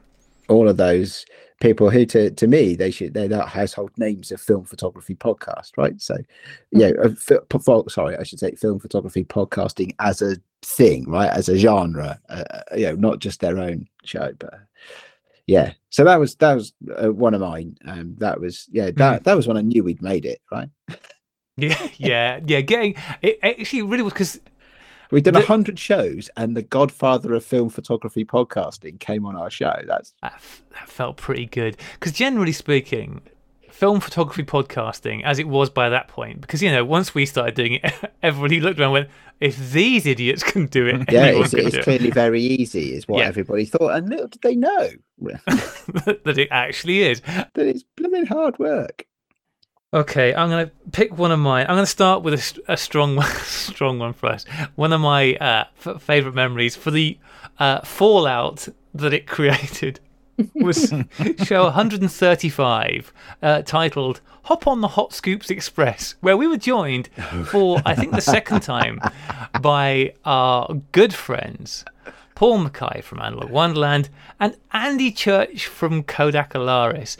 And we had a lovely conversation, during which Andy quite casually let us know that in the very near future, Ektachrome was going to become available in 120 and 4x5, which was a lovely surprise for us, and it seems for the marketing team at Kodak, and certainly and even more so for the production team at Kodak. And it was great because that was one of those. It was a unique experience because it got picked up. First off, I think Stephen at Cosmo Photo picked up, went, ooh, and with all credit to us, said, look, this has happened, 120 and 4x5 sheet filming. And then the word spread very quickly through all the other news outlets with varying degrees of accreditation to us. But, we're not bitter, apart from to the ones to which we are bitter. And then, 120 we went viral. That's the closest we ever got to going viral. Is all the photography news feeds picked us up and went, Was he in trouble? Did he get into trouble for that? I think in back rooms, yes. I think he may have got into a spot of bother. He was very good about it, but you notice we don't see him around anymore. They might have There might have been some feedback given. Yeah. So that was one of the funniest things ever. Okay, well, look, there's a question that I know all the listeners will absolutely murder us if we don't ask. Let's take it as a given, especially after the success of Ektachrome's launch and continued sales. Let's take it as a given that Kodak want to make 120 Ektachrome and almost certainly 120 T-Max P3200. How far away are those likely to be? Okay, so T-Max P3200. So we have a bit of a hiccup. We found a bit of an issue that we weren't confident on letting go to the market, so we need to address that issue. So that might take a little bit of time. When we make 120 film and sheet film, we're looking at both of those on Ektachrome currently. They are sensitized onto a different film base, and that means you have to make slight adjustments to the formula. So we've started having some pilot coatings, and then as things progress from there, we're going to like a more production scale coating. If all goes well, fingers crossed, I would say probably 3 months, something like that is a fair sort of estimate of time. Could be a little bit longer. So it might not be too long, might not be too far away. I think you've just made a lot of people very, very happy. I'm just squeaking away in the background. I just realised I was like, oh my God, that's so exciting. Yay.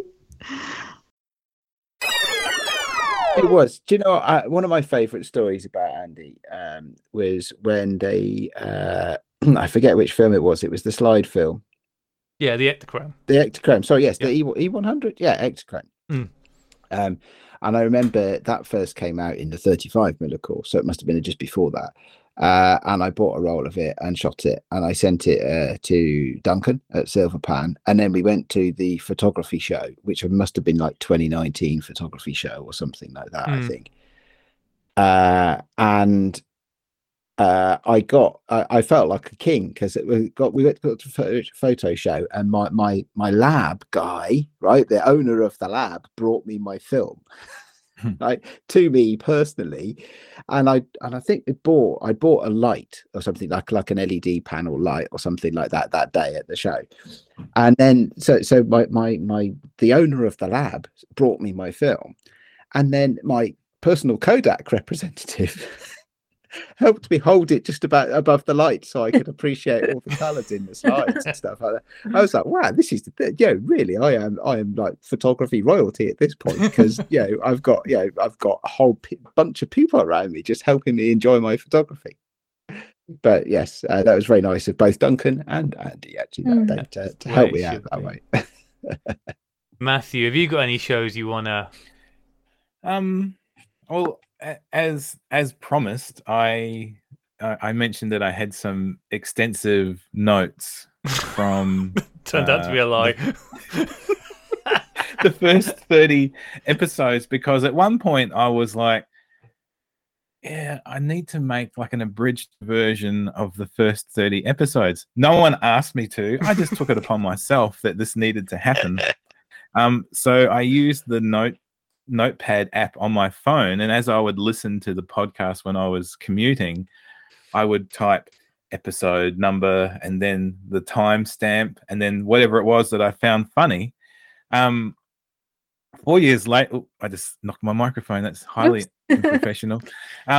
4 years later, who would have thought these notes are garbage?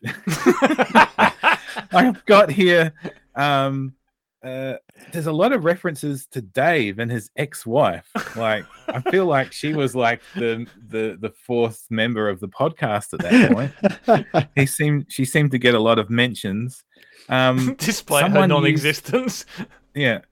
Someone used on episode 25. Someone used the terminology pre-Raphaelite. I found that hilarious. Apparently, episode 59. Someone said ovaries. I'm like, what is going on? I think there was something else happening.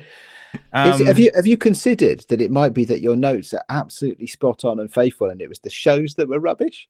Well, bit from column A, bit from column B. Like episode 4, 36 minutes. Brad Pitt. Like, what does this mean?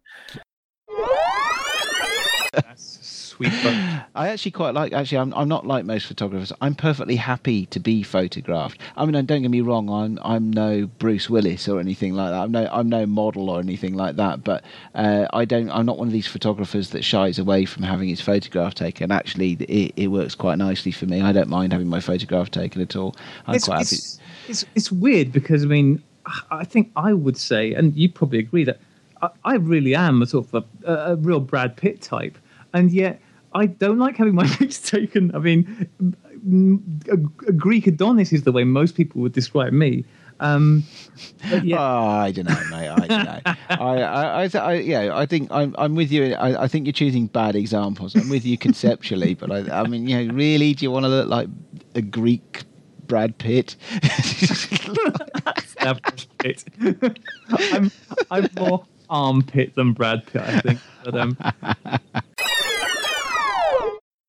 But yeah, the notes are just garbage, and that's okay. But I remember once there was no episode. This was early 2019, and I don't know if I was doing the Instagram or not then, but there was no episode, so I made a episode entry on the website called "Your Guess Is As Good As Mine." So, is it still there? That's a memorable episode. It's just me saying, what did I say? I said, now might be the perfect opportunity to take an audio trip through time, have a listen to some old episodes, and if you find any particularly funny or interesting moments, hunt down Matthew on social media and let him know. I said, now back to uncontrollable shaking and sweats in the corner of the room for me.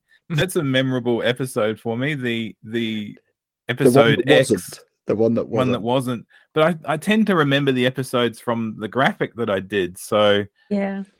The Danger Boys. Yeah. Yeah, the Danger Boys and who getting were the Danger Boys? Who are the Danger Boys? Oh, actually, we got to meet one of them in person last weekend. Yeah. So this is Simon Riddell and David Allen, who made the Tanky movie. I know. One Shot Inching Down, to give it its less than working title. Oily McBoom time. Yeah. I mean, and there was the episode where don't laugh. We're not going to laugh. The episode where Eric nearly died. That was no laughing. Jeez, you guys are sick.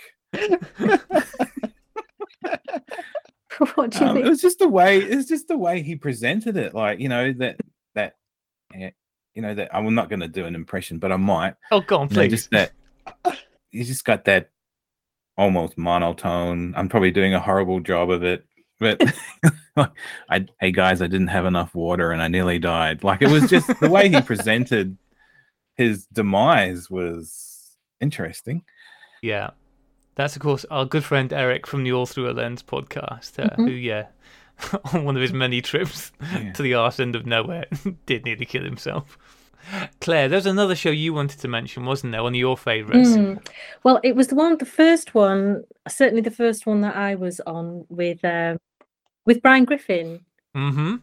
He came on to talk about Black Country Dada. I mean, it's always great chatting to Brian because he's always great to chat to.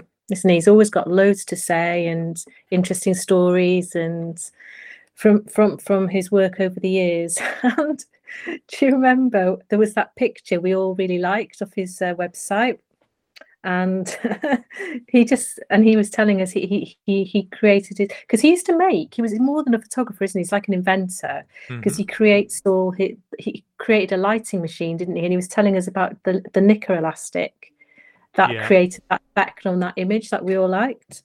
So that's always an episode that sticks in my mind. Yeah, Nicker elastic. You're never going to forget about that. And John was really keen on it. He was like, "Oh, I've got to try. I got to try." I just think he wanted an excuse to buy a bulk load of Nicker elastic. I think that's. Well, looking back through my photographs, certainly from way back in the 80s, not so much the 70s, but certainly the 80s, and even now, more so even now, I like sculpture. I use lot of sculptural forms in my work, actually. I actually do still lifes that are like little sculptures I make, build up. I use sculptural form quite a lot in my work. But I went on and I developed like Nicroelastic I used to use for shafts of light. So you have to remember, it's analog photography.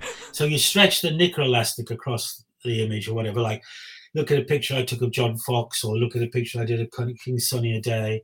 They're great examples of using Nicroelastic. And who would ever think a Nicroelastic would I mean, now they just go, well, get Photoshop to do that, wherever you want to do it. But I use Nicroelastic in a lot of my pictures to produce shafts of light emanating from people, emanating towards people,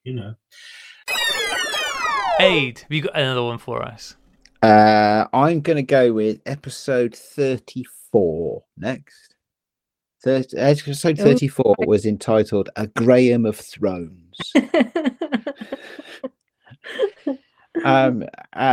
This one for me, I'm very sentimental about these shows, right? So yes, there are lots of fun and stuff like that, but me and you, Graham, we had a fantastic day out, and we recorded this A Graham of Thrones show. So the idea was that I was starting a photo project where the idea was going to be called Chain Reaction, and I was starting with taking a portrait photo session with people that I knew, and the idea was those people would introduce me to somebody else, and I would then have like a chain, and I would get to meet new people for various reasons, possibly because strangers didn't feel like giving up their time to have me take their photograph. The project didn't go quite as far, didn't create as long a chain as I'd hoped, but we did I do remember coming up to your house one day, and we jumped in the van, which was of course full of gardening equipment, and I threw all my lighting equipment in there as well, and we went off down these Oxfordshire country roads that got progressively smaller and more remote, and we ended up with this amazing, call it a cottage, but it's enormous, just in acres of its own land, and I really felt like we were trespassing, and you're like, no, it's okay, it's all right, they're clients of mine, they're just not around, and they don't mind if I pop round when they're not in. It's like, okay. And we spent the day in their garden taking photographs, and the theme we were going for was A Graham of Thrones. So we had one of those metal garden tables, I think that made out of an old sewing machine or something like that, and we had a backdrop, and we had some lighting, and we got all your gardening tools out and made you sit there like a king. That was huge fun. That was a great day out. And for me, like I say, I'm waxing sentimental at the moment, and for me that's like a prime example of what Sunny 16 is all about, which is just the fun and friends and having a good time and stuff like that. So that's why I would pick that one. And I'm just looking at those photos today, I'm still really pleased with those photos and how they came out. You look positively regal, Graham. Was Graham a good model? He was, actually. He was part of the creative process. He just wasn't just one of these ones that just sits there looking pretty. I did that as well, but you tried. Yeah. Let's just say you balanced that with the contributions to the creative process. But no, we had a great time, and some of the photos that came out of it were great. So that was cool. I enjoyed that.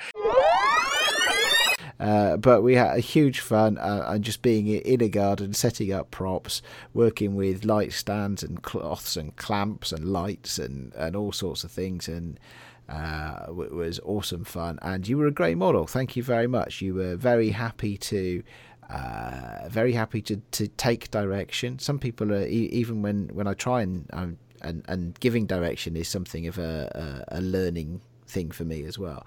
But some people don't like particularly to be directed and still feel quite uncomfortable, but you just got right into it. When I said to you, be Donald Trump saying you're going to make Oxfordshire great again, you did it. I did, yeah. I will never hold back.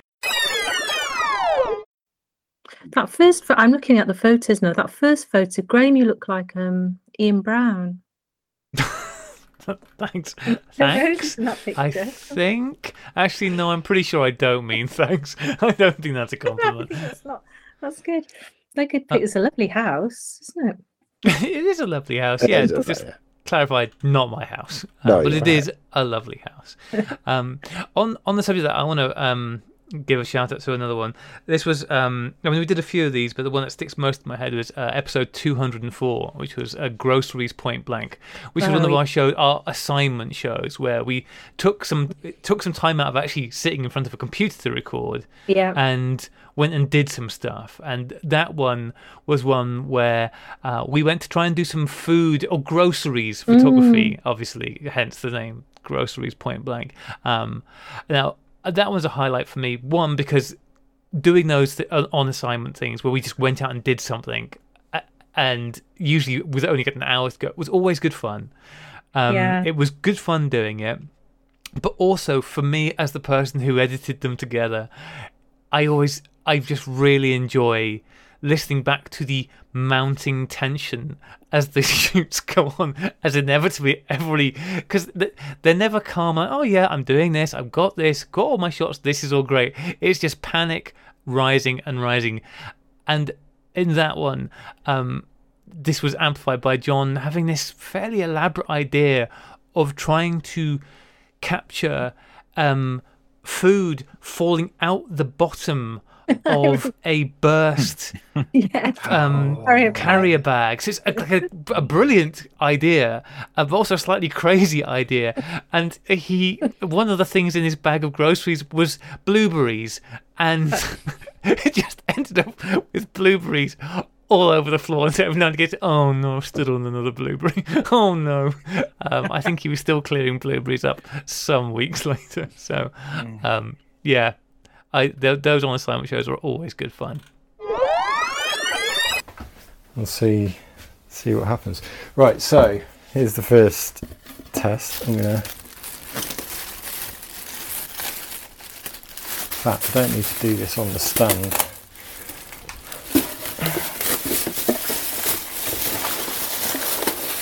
So I'm ripping open the bottom of the bag on this bit of board I've got. Make sure it's a big enough hole for everything to fall through. Already the blueberries are escaping everywhere. Oh no, the bag's just ripping everywhere. Oh, the blueberries all over the place. Shit.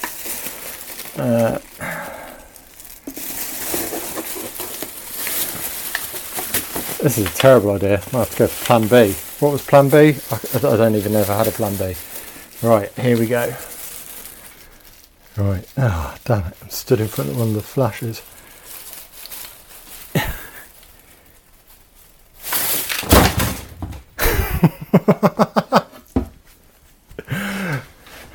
I've just checked the image on the back of the camera, and it's it's quite funny actually. It's just a milk bottle suspended in midair.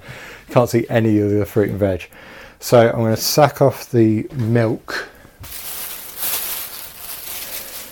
because everything else is falling out. Oh no, I've got mushed blueberries all over the floor.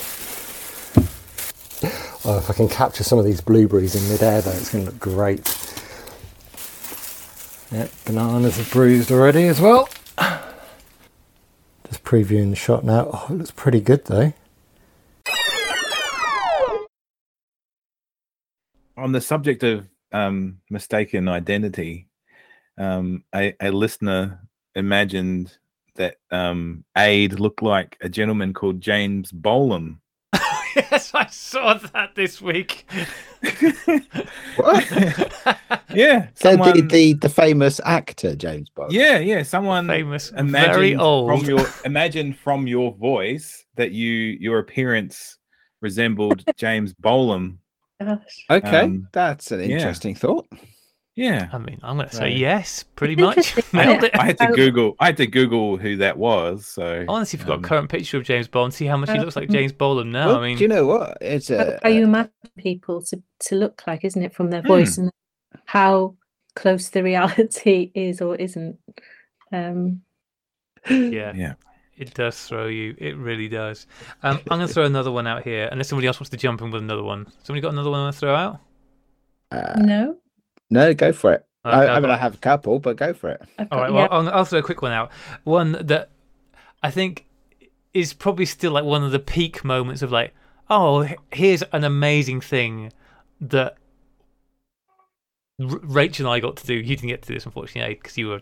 I can't remember why you just weren't anywhere near at the time. I think you may have been away. Even was when for show 100, Rachel and I went to visit Ilford and got shown around Ilford. That was so cool. And it's like, oh, I can't believe we're doing this. And meeting Matt and Michelle for the first time and going around this factory is like, God, this is what a treat that was. And meeting all the people there, and that was definitely a real sort of like, oh, this is a cool thing that has come just because we've been doing this podcast for, by that point, I guess a couple of years we've been doing it. But yeah, that was good fun.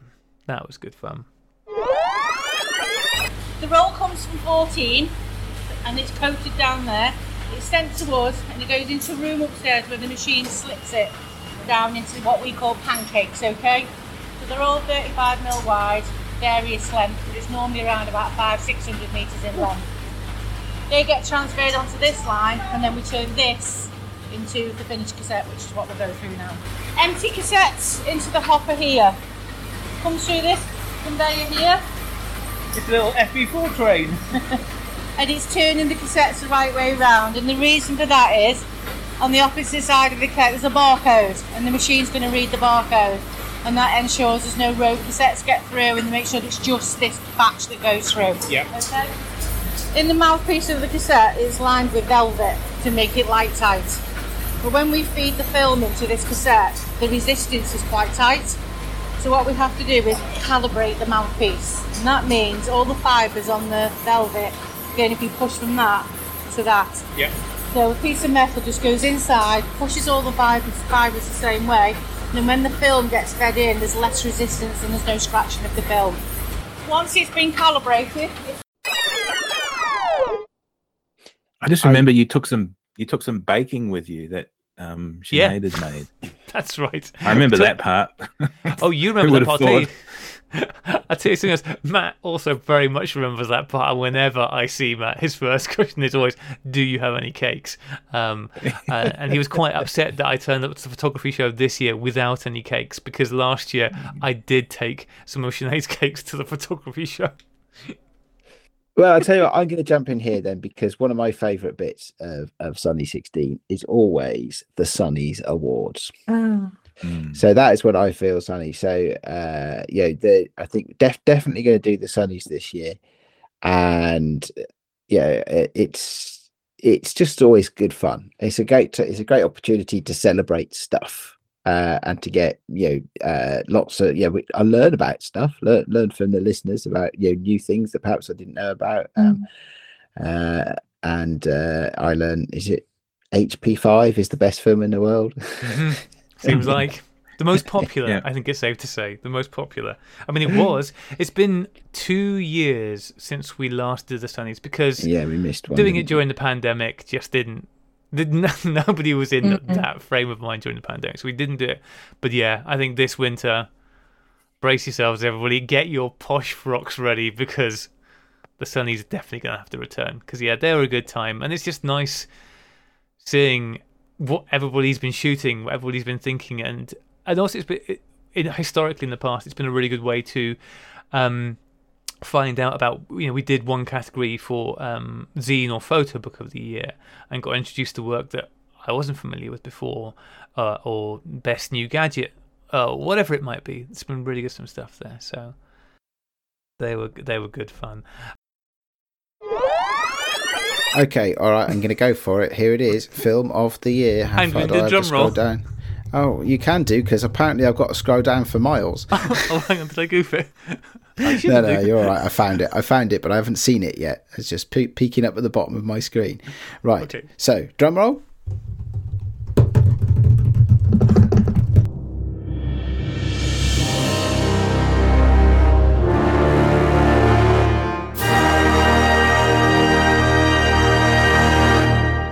The Sunnies 2019 Awards grant Film of the Year to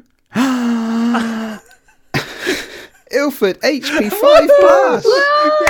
The shock winner. The shock. 4 We've been times. The undefeatable Ilford HP 5. Wow. That's the fireworks going off. I am going to, if you guys are all right, if we're pretty much done with this bit, I've got one more show that I just want to give a shout out to. Okay. And it's one that it's one that, unsurprisingly, is a sort of a very personal one for me, and that was show 174, which is Ilford Communications, and that was a show where the first half of the show was chatting to Matt and Michelle about their new MG Deluxe paper that was coming out, which was great. But the second half of that show was a truncated recording of the day that John and I spent in my dark shed together, and that is, never mind shows, that's just one of my most fondly remembered days. Just hanging out, huffing chemical fumes, and slowly losing our minds as we spent, I think, about, God, in total, over 7 or 8 hours in that shed. Well, my shed is not very big. That long? Wow. It was a really long time. John finally left after 12 o'clock at night. And as it went on, we got selenium out quite late in the day, and that stuff stinks. It's got like a spec sheet inside the box. It hasn't, has it? This one doesn't seem to. It might have done. Rachel might have stolen that. You know what she's like. I'm just wondering if they've changed the instructions from the previous paper, because like multigrade 4 is, what is it, 30 seconds in 1+9 developer. Oh no, it's 60 seconds for RC in 1+9. Then you stop that, and then your fixer at 1+4 is 30 seconds. So I'm just wondering if it's any different for the new paper. Don't know. Also, I haven't got any way of timing anything, so. Okay, so it really doesn't matter. Even better. I have got.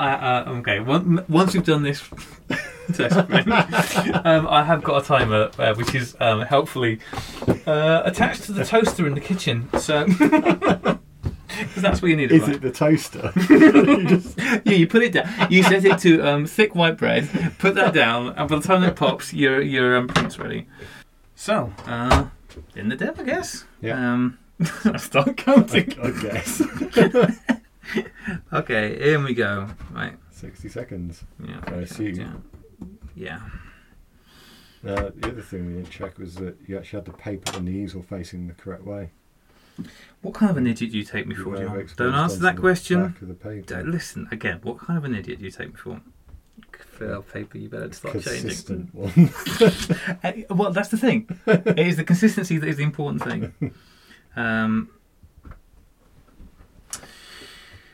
See, it's changing.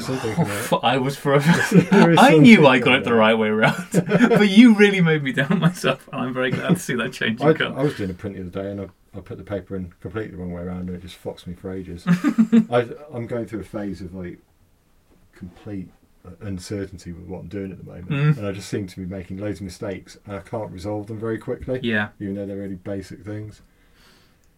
Look at that! It's looking beautiful. That's pretty already, good, isn't it? That's looking pretty That's what I'm good. saying about this paper. Like, so quite often I've been doing split grades to just really get nice images. Yeah, like good contrast, good tonal range, all that malarkey. But this paper, it just pops. Yeah, for want of a better word. So do you reckon that's long enough? No. Oh, come on. Surely it's been 60 seconds. It's not even close to 60 seconds. What? I bet it is. It's not. Listeners, write in. Tell John he's wrong. Yeah, that one is it was just such a fun day for me. And yeah, like I said, never mind just as a show, just as a day in my life, that will always be one of my favourite days. So, speaking of which, shall we segue on to another good reason why we've got Matthew here, which is our exciting new film announcement? Does that sound like a good plan to you guys? It certainly does. Oh yeah, forgot about that.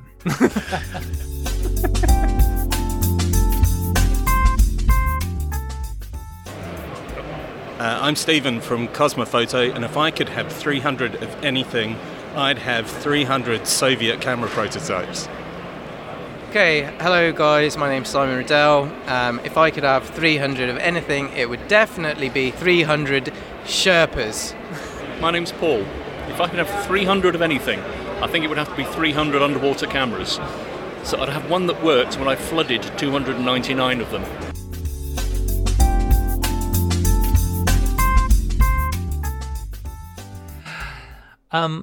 So we talked about this back at the beginning of the year, back in February, March time, about that we were trying to do something, and basically it's taken this long to get to the point where it's done, for no good reason whatsoever other than summer happened in between time. But the long and short of it is we are going to have a very limited run of film that we are going to be selling to raise money for a good cause.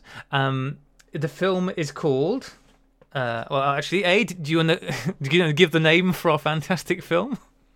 Absolutely, I'd be honoured to. It is called Black and Whitmore. And can you remember what the special type of film it is? Do you remember what it says on the big label in the middle? No, because I don't have any of it to refer to, so my brain is like a sieve.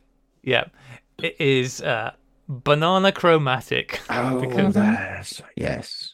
And Matthew, you did the fantastic label for us for this film, didn't you? Yeah, at some stage this year. I don't remember when. That's February or March. Yeah, it was a long time ago.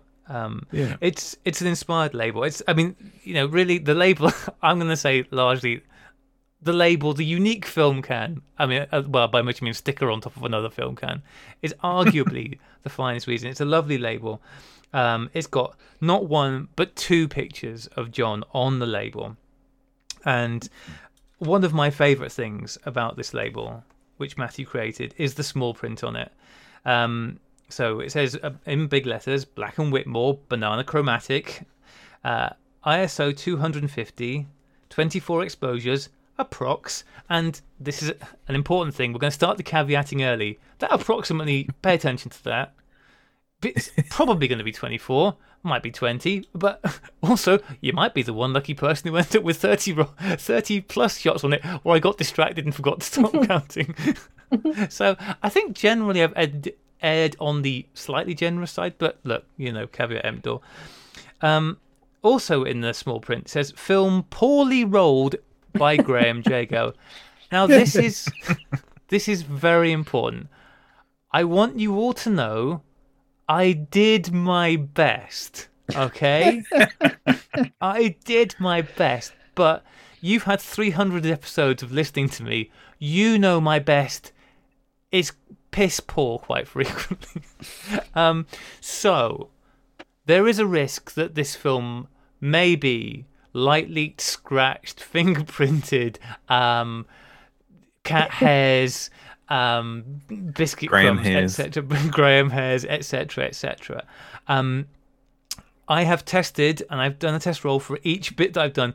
It doesn't seem to have been completely exposed whilst I was loading it. So that at least, I have got some pictures. It does seem to be working. But pursuant to that, I'm not sure whether that's the right word, there is some even smaller print, which I'm going to try and read now.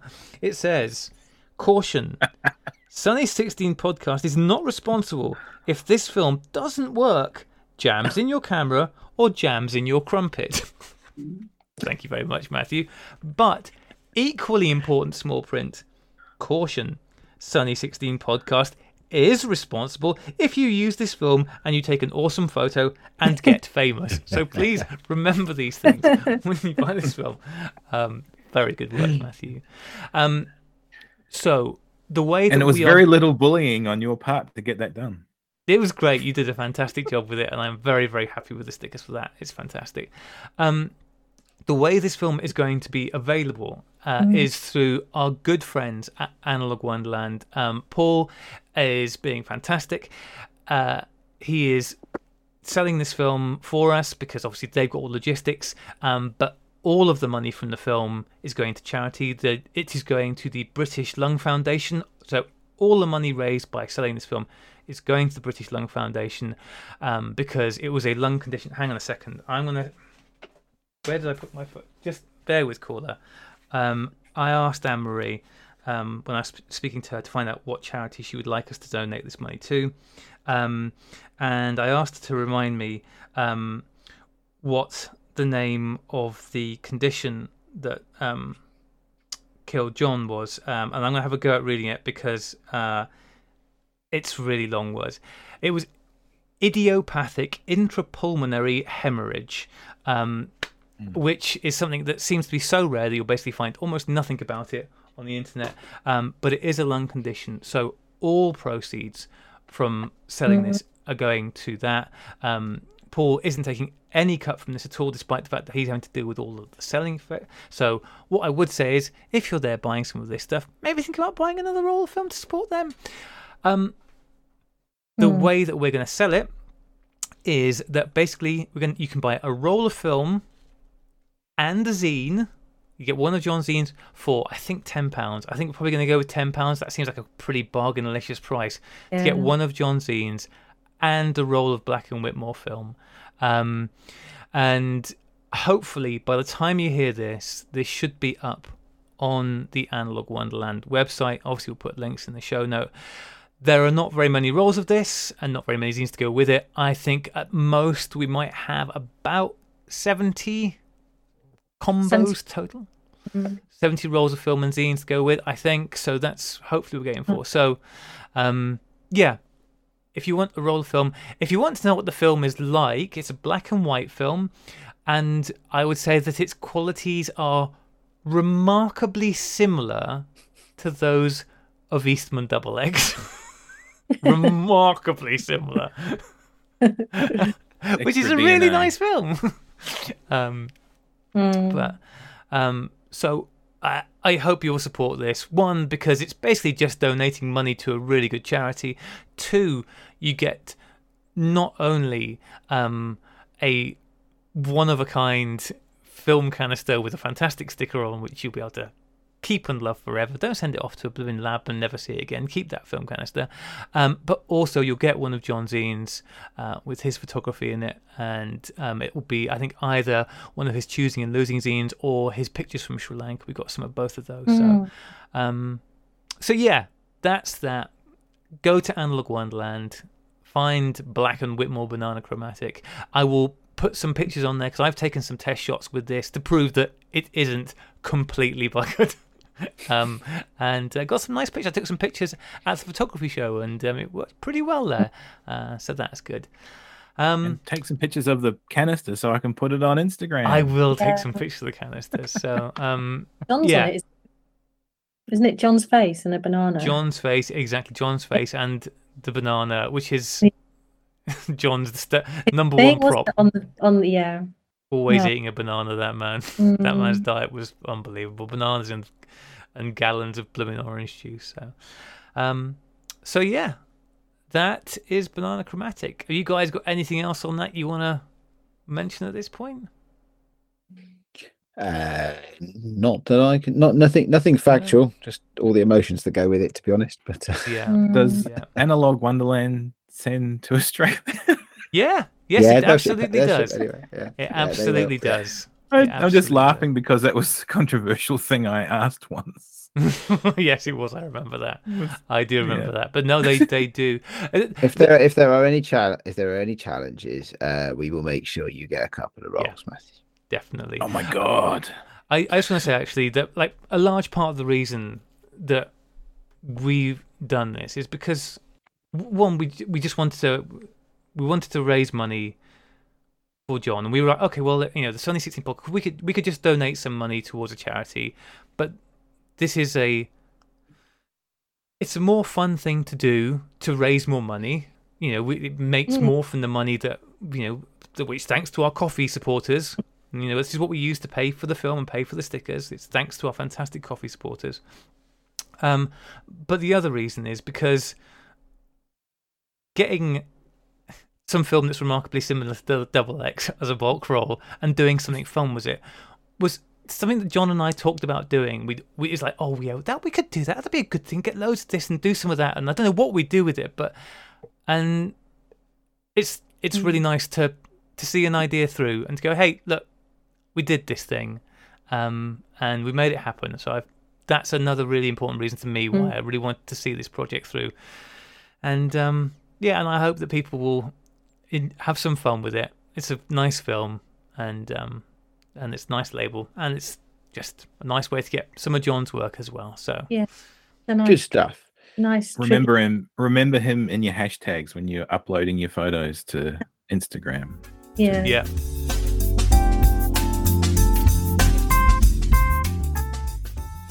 Hi, I'm Matt, and if I could have 300 of anything, I would have 300 of Sinead's Millionaire Shortbread Cookies. I'm Holly, and if I could have 300 of anything, I would have 300 boxes of Ilford's cotton rag paper to paint all over. Hi, I'm James, and I like 300 rolls, 35 and 120 of Delta 400. I'm Yuho, and I would like 300 Leica R lenses. Hello, Billy Sanford here, and if I could have 300 of anything, it seems like the only sensible answer would be to say 300 cat-themed inspirational posters. Cheers.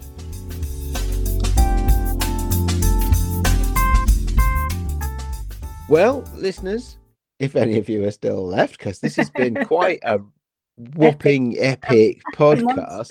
Monster show. It's a monster show. Nobody can say that you do not get your bandwidth's worth with a Sunny 16 podcast, especially when we hit the big numbers.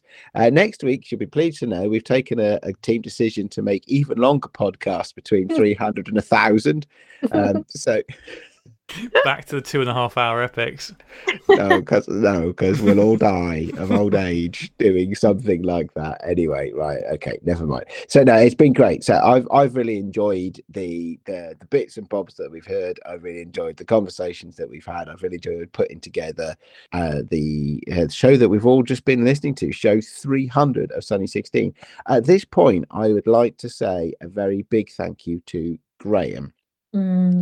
Because this show would not exist if it wasn't for Graham and all the hard work that he will be doing behind the scenes and has done behind the scenes already to put this all together. It's been quite a big effort. I feel very much like we should wait and see how much of a car crash this is when it comes out. But I thank you nonetheless. No pressure, mate. No pressure. If it's an absolutely badly organised disaster, then business as usual, I guess. So we decided coming into this that we wouldn't wax too lyrical in our reflections on what it's been like to be a team for 300 shows, but we did say that we would like to remember our friend who can't be with us here today.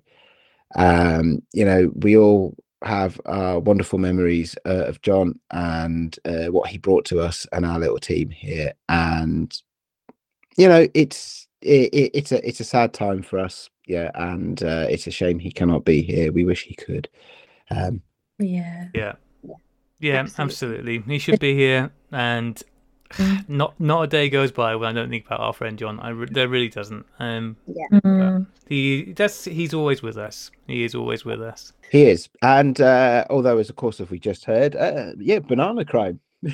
Exactly. And what better way to celebrate than that? What better way? Absolutely.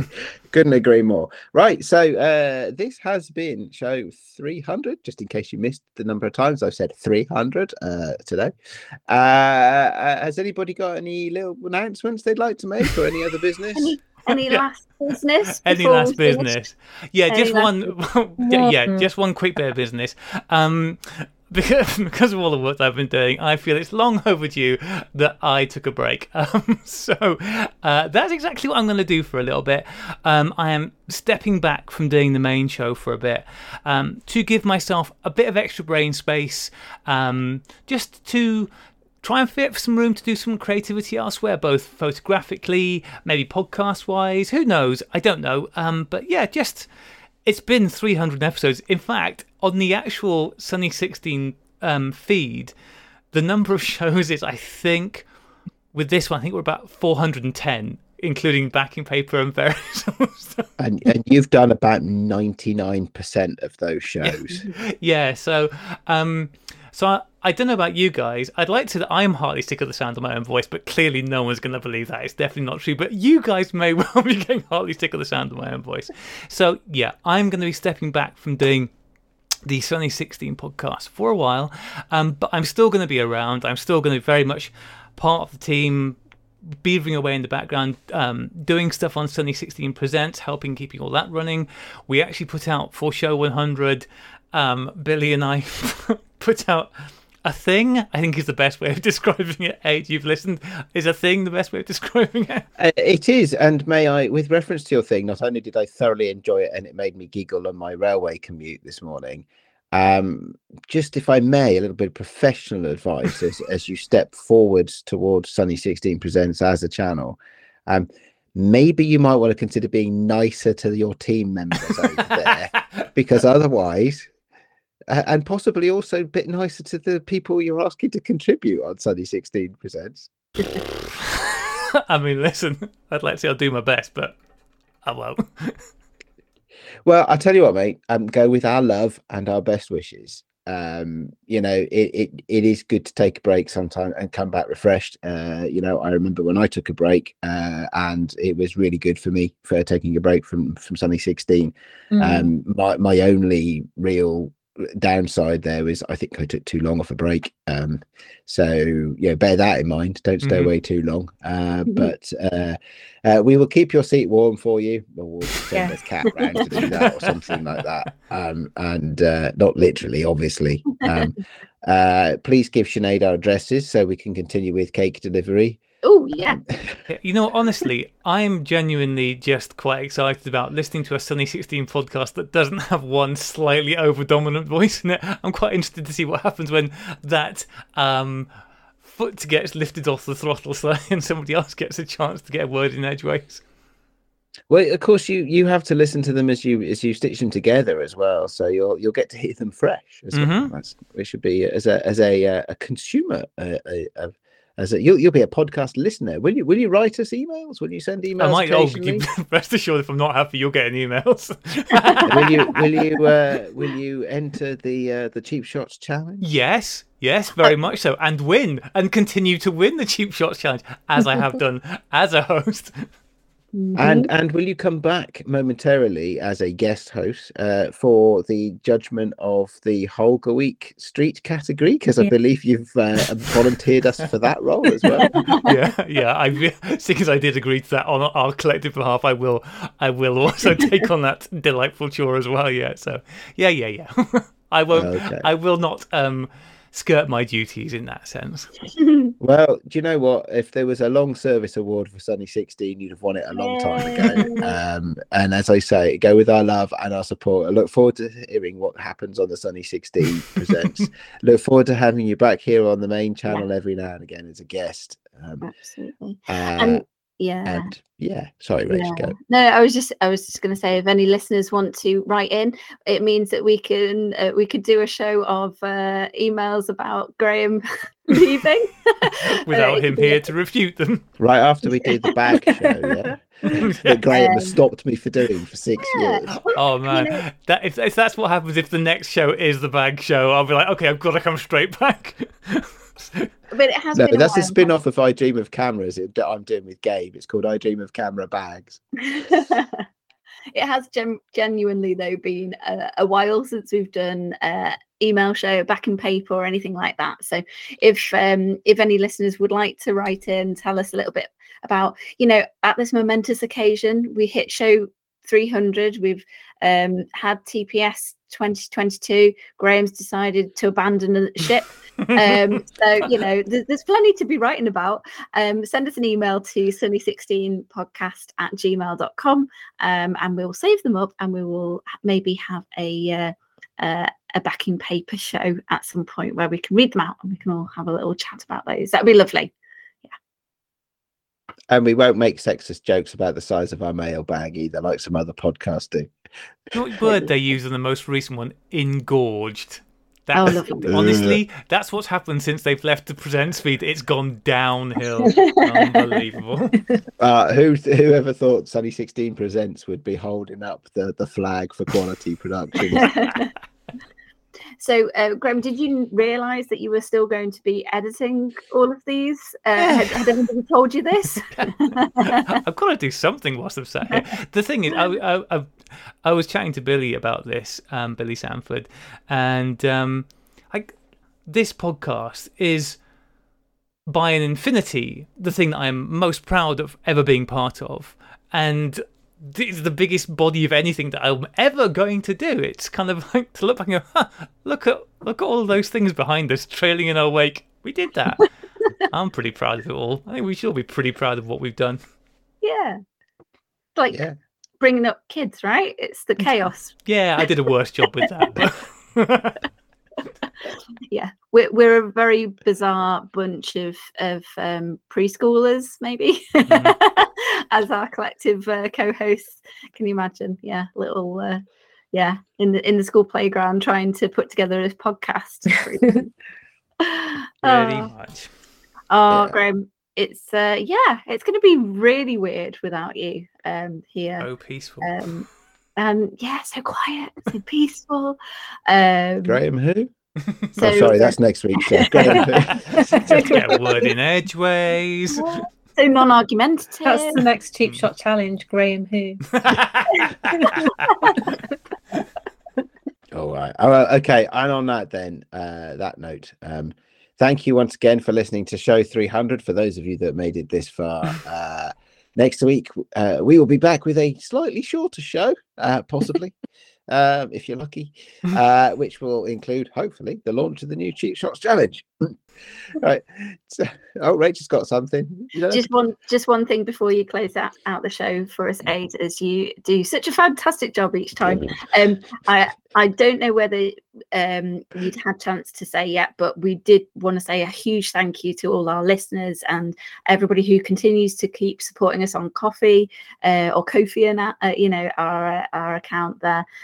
We so appreciate it. It really does mean such a lot to us, and I realised that we hadn't had chance to really talk about that recently. So we'd collectively said we want to make sure that we've thanked everybody for that as well. So yeah, we really that's a good point. As Graham and Billy pointed out in the recent Sunny 16 Presents staff meeting, none of this stuff would be possible without the people that support us, and that's the people that listen, the people who contribute where they can and where they choose to. We are absolutely grateful for that, and it enables us to, with the economic and moral fortitude, to keep this show running in the way that you love.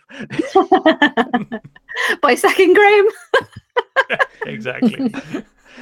No, stick to the cover story, Rach. Graham is taking a rest. We're going to miss you. Okay. Okay, right. Well, we will play you out now because it is the end of the show. I think we will play you out now with Rachel's Band Rocker. Long farewell we should do. Crack on, Claire. Are you going to sing, Claire? No, go on, Claire. Go for it, Claire. Sing us a little song. But that's what we should sing for Graham. Je ne regrette rien, Graham. That's what we should do. We will play you out now with Rachel's Band Rocker. You can get their album Promises Social kept at all good places on the internet, because as we all know, and as I say many times a week, that is the mark of a good place on the internet. We'll be back next week, sadly bereft of Graham, but pushing forward and enjoying ourselves as always. Take care, folks. Bye-bye. Bye-bye. Bye-bye. 300, woo! Woo!